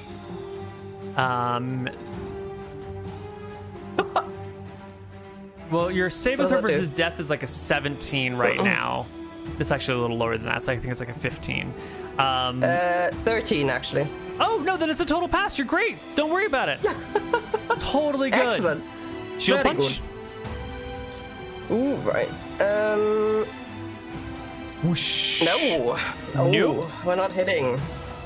All right, next spearman is a natural 1, and a saving throw versus death for them is a 13, but their saving versus death is not as good as you, and so they're going to have to make a dex check, which is just barely a failure. They will sort of slip, and they will fall to their knee, not fully prone. Where is... I don't have a sitting on your knees section here. They're going to be, you know, dropped down, losing their shield wall bonus for the rest of the round. Gregor, you can do this, Gregor. He also gets 2 attacks this round. He will take a stab, which is a miss, and he'll get an attack at the very end of the round. And this other spearman up here will take a stab, which is a natural 20. It is a critical hit. Go. Plus another d6 for a total of 8 points of damage. What a champ. The 2 other bowmen ready attacks. Our bear will make a morale check. Did you subtract the HP? I didn't see the bar move, Neil. Oh, I moved it. Yes, it got moved. Oh my goodness! Why don't you run, you dumb bear? Just fucking leave. Well, that is why we are making our morale checks. Right. I forgot to set the morale for the polar bear. Morale on polar bears. One of the lovely things about 2nd edition is that there's so much information on each and every creature, including baseline morale. That's not a wisdom or willpower check, and the morale varies based on the type of creature. Natural creatures have one type of morale, I mean, generally speaking. Civilized have another. Creatures of great power have different morales, and then it all modifies based on leadership. So, for example, your warriors all have... This is actually going to come up quite a lot in this campaign. Your soldiers have 10 morale. I think your NCOs have like 12 morale. And you have high charisma, right? It's a, what? It's a 13? 14, so I have plus 14? 1 loyalty base and 2 reaction. So that means all of your people have an additional 1 for their morale when it comes to morale checks, which is great. Bear, polar, morale is average. So they have 9 morale on average. So we'll put in a 9 here, and then morale is modified by hit points, and it's also modified by the situation. You outnumber this bear quite a lot, so this bear has an additional penalty of 2, and because it's 2nd edition, a penalty to your morale means that there's a +2 to your die roll because low morale rolls are better. It's not complicated at all. Don't worry about it. They need to roll less than a 12, and he rolled a 9 with a bonus of 2 or penalty of 2 makes that an 11. That is still a success. The polar bear is on board. Lovely. Yep, polar bear's on board. I made up all these tables and all these fancy rolling things, and... No, I'm sorry. No. The morale of a polar bear is 9. They have rolled a 12 plus 2 is 14. They needed to roll less than a 9. So the polar bear does fail its morale check, is what we're seeing here. Sorry, I misinterpreted the rulings. So the polar bear It was already running from combat. Now it's fighting these people. It's getting stabbed all over the place. It could stay and fight to the death if it wanted to, but the polar bear decides better, and it is going to turn tail and bolt. Because they're dumb creatures, they don't withdraw from combat. They turn and run, which provokes an attack of opportunity from each and every nearby soldier. And since no commands were given otherwise, each soldier will make attacks at +2 on top of all of these. One hit for 3 damage, and you yourself can choose to make an attack if you want for 4 damage. And the polar bear will be cut, will be sliced, will be stabbed, and will flee off the map into the woods in the direction of the river. But what do you do? Is the party going to give chase? The soldiers look to you. No, we're not chasing. I said we're not chasing the polar bear. Okay. Well then, it runs off into the snow, bounding very quickly away, leaving the party standing, staring. And then as soon as it's clear the danger is past, all of the soldiers turning to one another and talking as fast as they possibly can, because this is the first time any of these people have ever seen combat, and they were all super fucking terrified, but they did it. Oh my god, did you see the size of the bear? Did you see the size of the bear? Did you see how it hit the lieutenant? Oh my god, look at the wound! And they come and stand around you, like breaking all form of rank and decorum and military discipline, and they all come over to your armor, and they're like looking at this giant gash across you where your chainmail has been completely ripped open. I think I'm just in a lot of pain, and I'm trying to compose myself, and I'll just be like, can you give me some space? Like, back off. They will back off. They'll give you some room here for a moment, but they don't stop talking amongst themselves until what's this guy's name? Gregor comes on over, and are you okay? That was a very big polar bear. Yeah. I'm okay. Yes. I'm pretty certain that thing could have killed you. I think,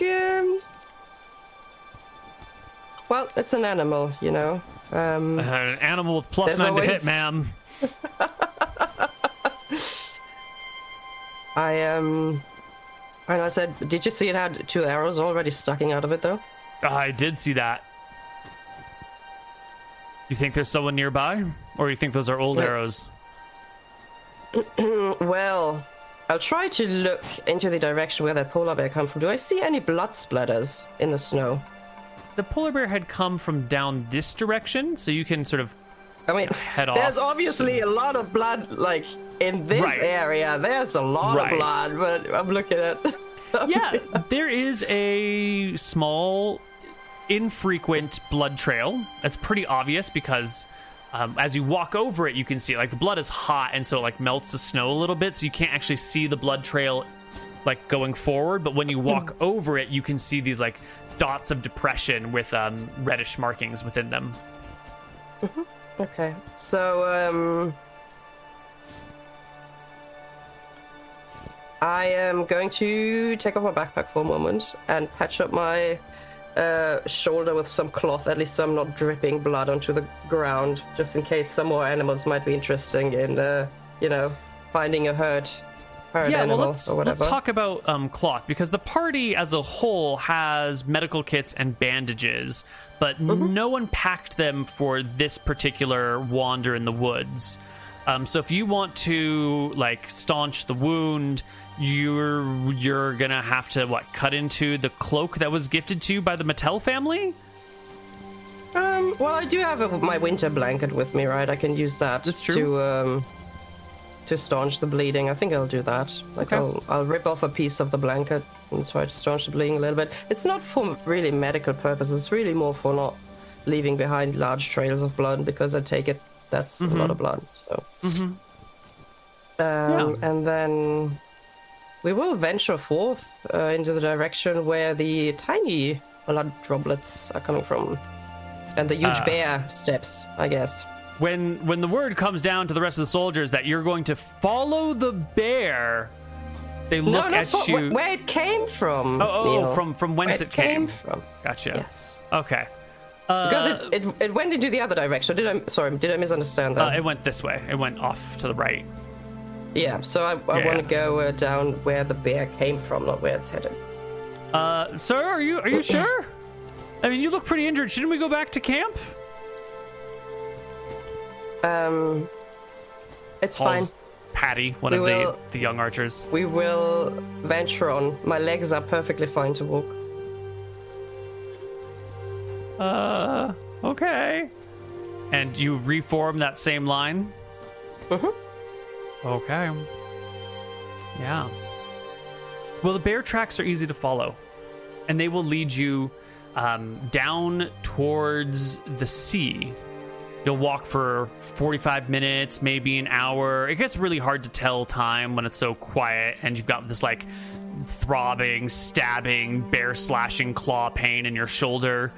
And you're not certain if maybe the bear is going to come back, or the people who shot the bear initially are around the corner. So maybe it's only 20 minutes, or maybe it's like 2 hours. Who the fuck knows at this point? But you do make it down to the beach in this new, unfamiliar setting.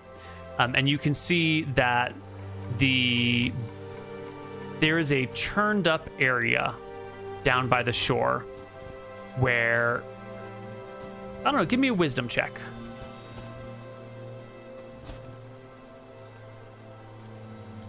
15, Neil. You're killing it. That is a turned up area. Yeah, it's turned up, man. The bear must have started here. Yep. I will ask Gregor what he makes of this.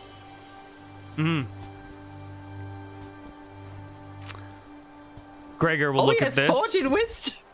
Yep. Stumbling around like a fool. Gregor's in the back like, what is she doing though?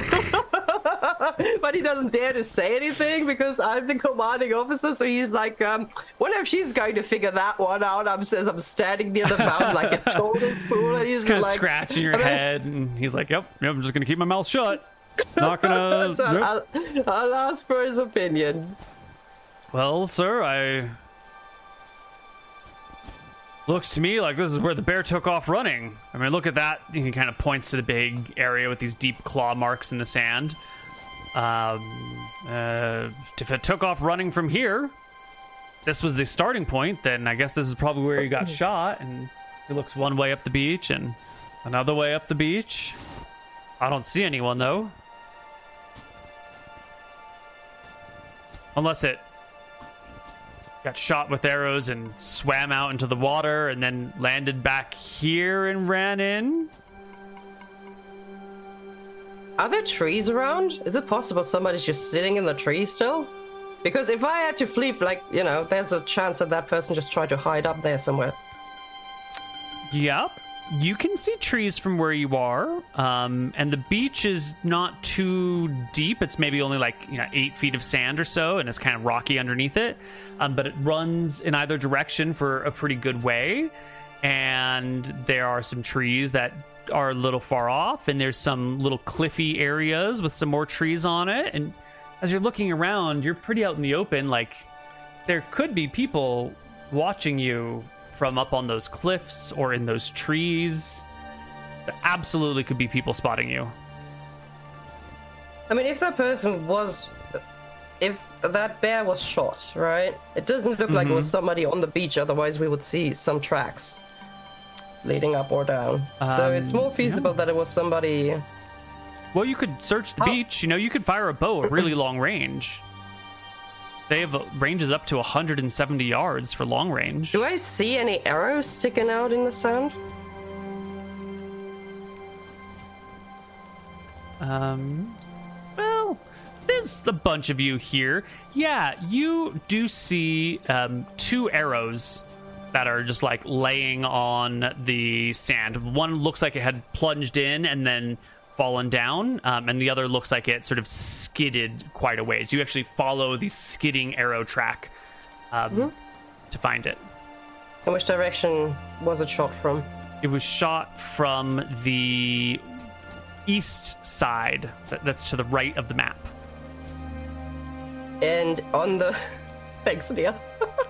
And on the right hand side of the map, what is there? A beach that runs to the east with a couple of, some racks hanging out down there and some crashing waves and some floating ice. And you could walk off that way. Like, if there's footprints, you probably wouldn't see them until you were a lot closer. A bow could have a range of 100 yards, and you couldn't see footprints on the beach at 100 yards. We will walk up there then. Single file still, or spread out? Okay, let's go single file, but let's not walk up the beach straight here. Like, let's walk a little bit further on the left-hand side where the forest is. Under the line of trees. Yes. Okay. Well, we're just about out of time for our session today, so we're going to end here with the party heading off along the coast in search of where they think they might have seen, or where enemies might be, these deserters might be. And we're going to take a couple moments at the end of our session here to reflect on our character and what this all means for the greater rise of Drekis. I'm going to let you talk about your character first a little bit, and then I'm going to tell you what I think this means about the Drekisian Empire as a whole. But first, what are Elaine's thoughts after 4 days in this frozen paradise? I think it's a very scary situation to be in. Like, Elaine just spearheaded this attack against that bear. She's the strongest in this entire group, and she could have gotten absolutely annihilated in a single claw bite attack series. And they try to attack, and look at how many people there are, and they fail terribly to do any substantial damage to that beast, right? Which is really, it's just incredibly scary. And you can tell by the relieved reaction of everybody around that they are not used to fighting anything of that scale, right? So we are very much trudging through the snow, not making very smart decisions. We don't know anything about the nature around us.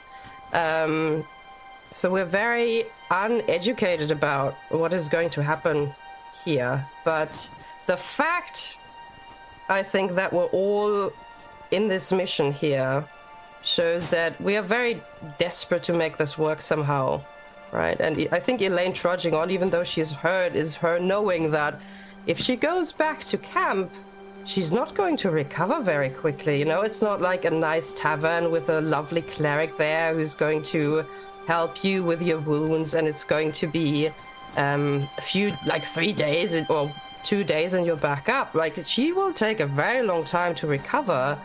And even though we still have a lot of rations and stuff, we've been spotted. So we need to make some progress really quickly and figure out what is going on. And just going back and resting for herself is not, it's not going to do much, unfortunately, for their situation. So she has to take the risk.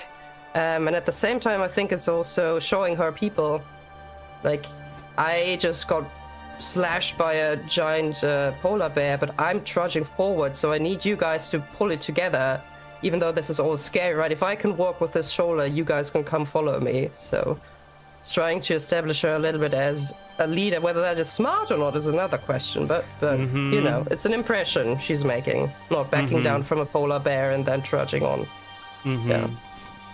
Yeah, I agree. I think what we're seeing here is the cultural bravery of the Drekisian knights and nobility, where you put yourself in the front line. It would have been very easy to have a soldier in front of you, just one of these regular conscripts, as a scout, as the person who walks first. It'd be very easy as the commander to say, without me, this mission will not succeed, and so my minions, the people under my command, go in front of me, or maybe the sergeant should lead the front. But what we see here is Elaine being the warrior in the front who, when a surprise polar bear shows up, tanks the polar bear for 2 rounds, which +9 to hit, D10 damage on a claw, 2d6 on a bite. Scary.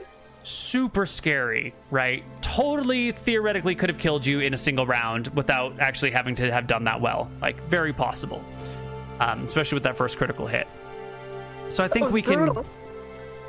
Yes. I think we can say that whatever the Empire of Drekis is, it's core soldiers. It's regular knights, the sorts of people who they generally are, tend to be brave, and tend to put themselves in danger and protect the people who are with them. And then they don't necessarily turn back from a fight. They're not necessarily going to turn away. We've also seen a lot of patience, a lot of like following these trail, but knowing we're not necessarily going to catch up with someone. So let's take our time and find these things right. It's methodical. And I don't know if that methodical, patient approach is representative of Drekis as a whole. We'll have to get some more data on that. But it's definitely indicative of this character. And with the conscripts who are all sort of excited and new and surprised but never seen combat before, I think we can say for sure that the average Drekisian isn't a warrior. The average Drekisian is a farmer, or a potter, or a thatcher, or a fisher of some kind. But when called upon to do their duty, they'll show up. No one broke and ran immediately from the polar bear fight. Granted, no one got injured, so maybe this is too soon to be making large inferences, but I think we can see that the Drekisian army is led by brave knights who are willing to face death themselves to protect their soldiers, and packed full of people who don't really know what they're doing, but will show up and participate even when it might mean their life. And I think that's what we can say after one episode of The Rise of Drekis. And we will be back next week on Wednesday for the second session of Rise of Drekis. Yeah. Exciting. Very. Do you think Elaine is going to make it? Yeah, I think so. I think she'll make it. I think she will rise and be the leader she strives to be. I think she can do it, yeah. Okay, well, you heal 1 HP per day of rest, which for those who are watching is not night of rest. It's a full 24-hour cycle of rest. So if Elaine went back to camp right now, she wouldn't gain 1 HP tonight. But if she didn't do anything at all the next day, she would gain 1 HP after the next night. So to regain 10 HP is 10 days of downtime without a proficient healer or herbalist or spellcaster. With 30 days of rations and supplies, approximately. Yeah. Yeah. Well, we'll catch you on Wednesday. Bye-bye.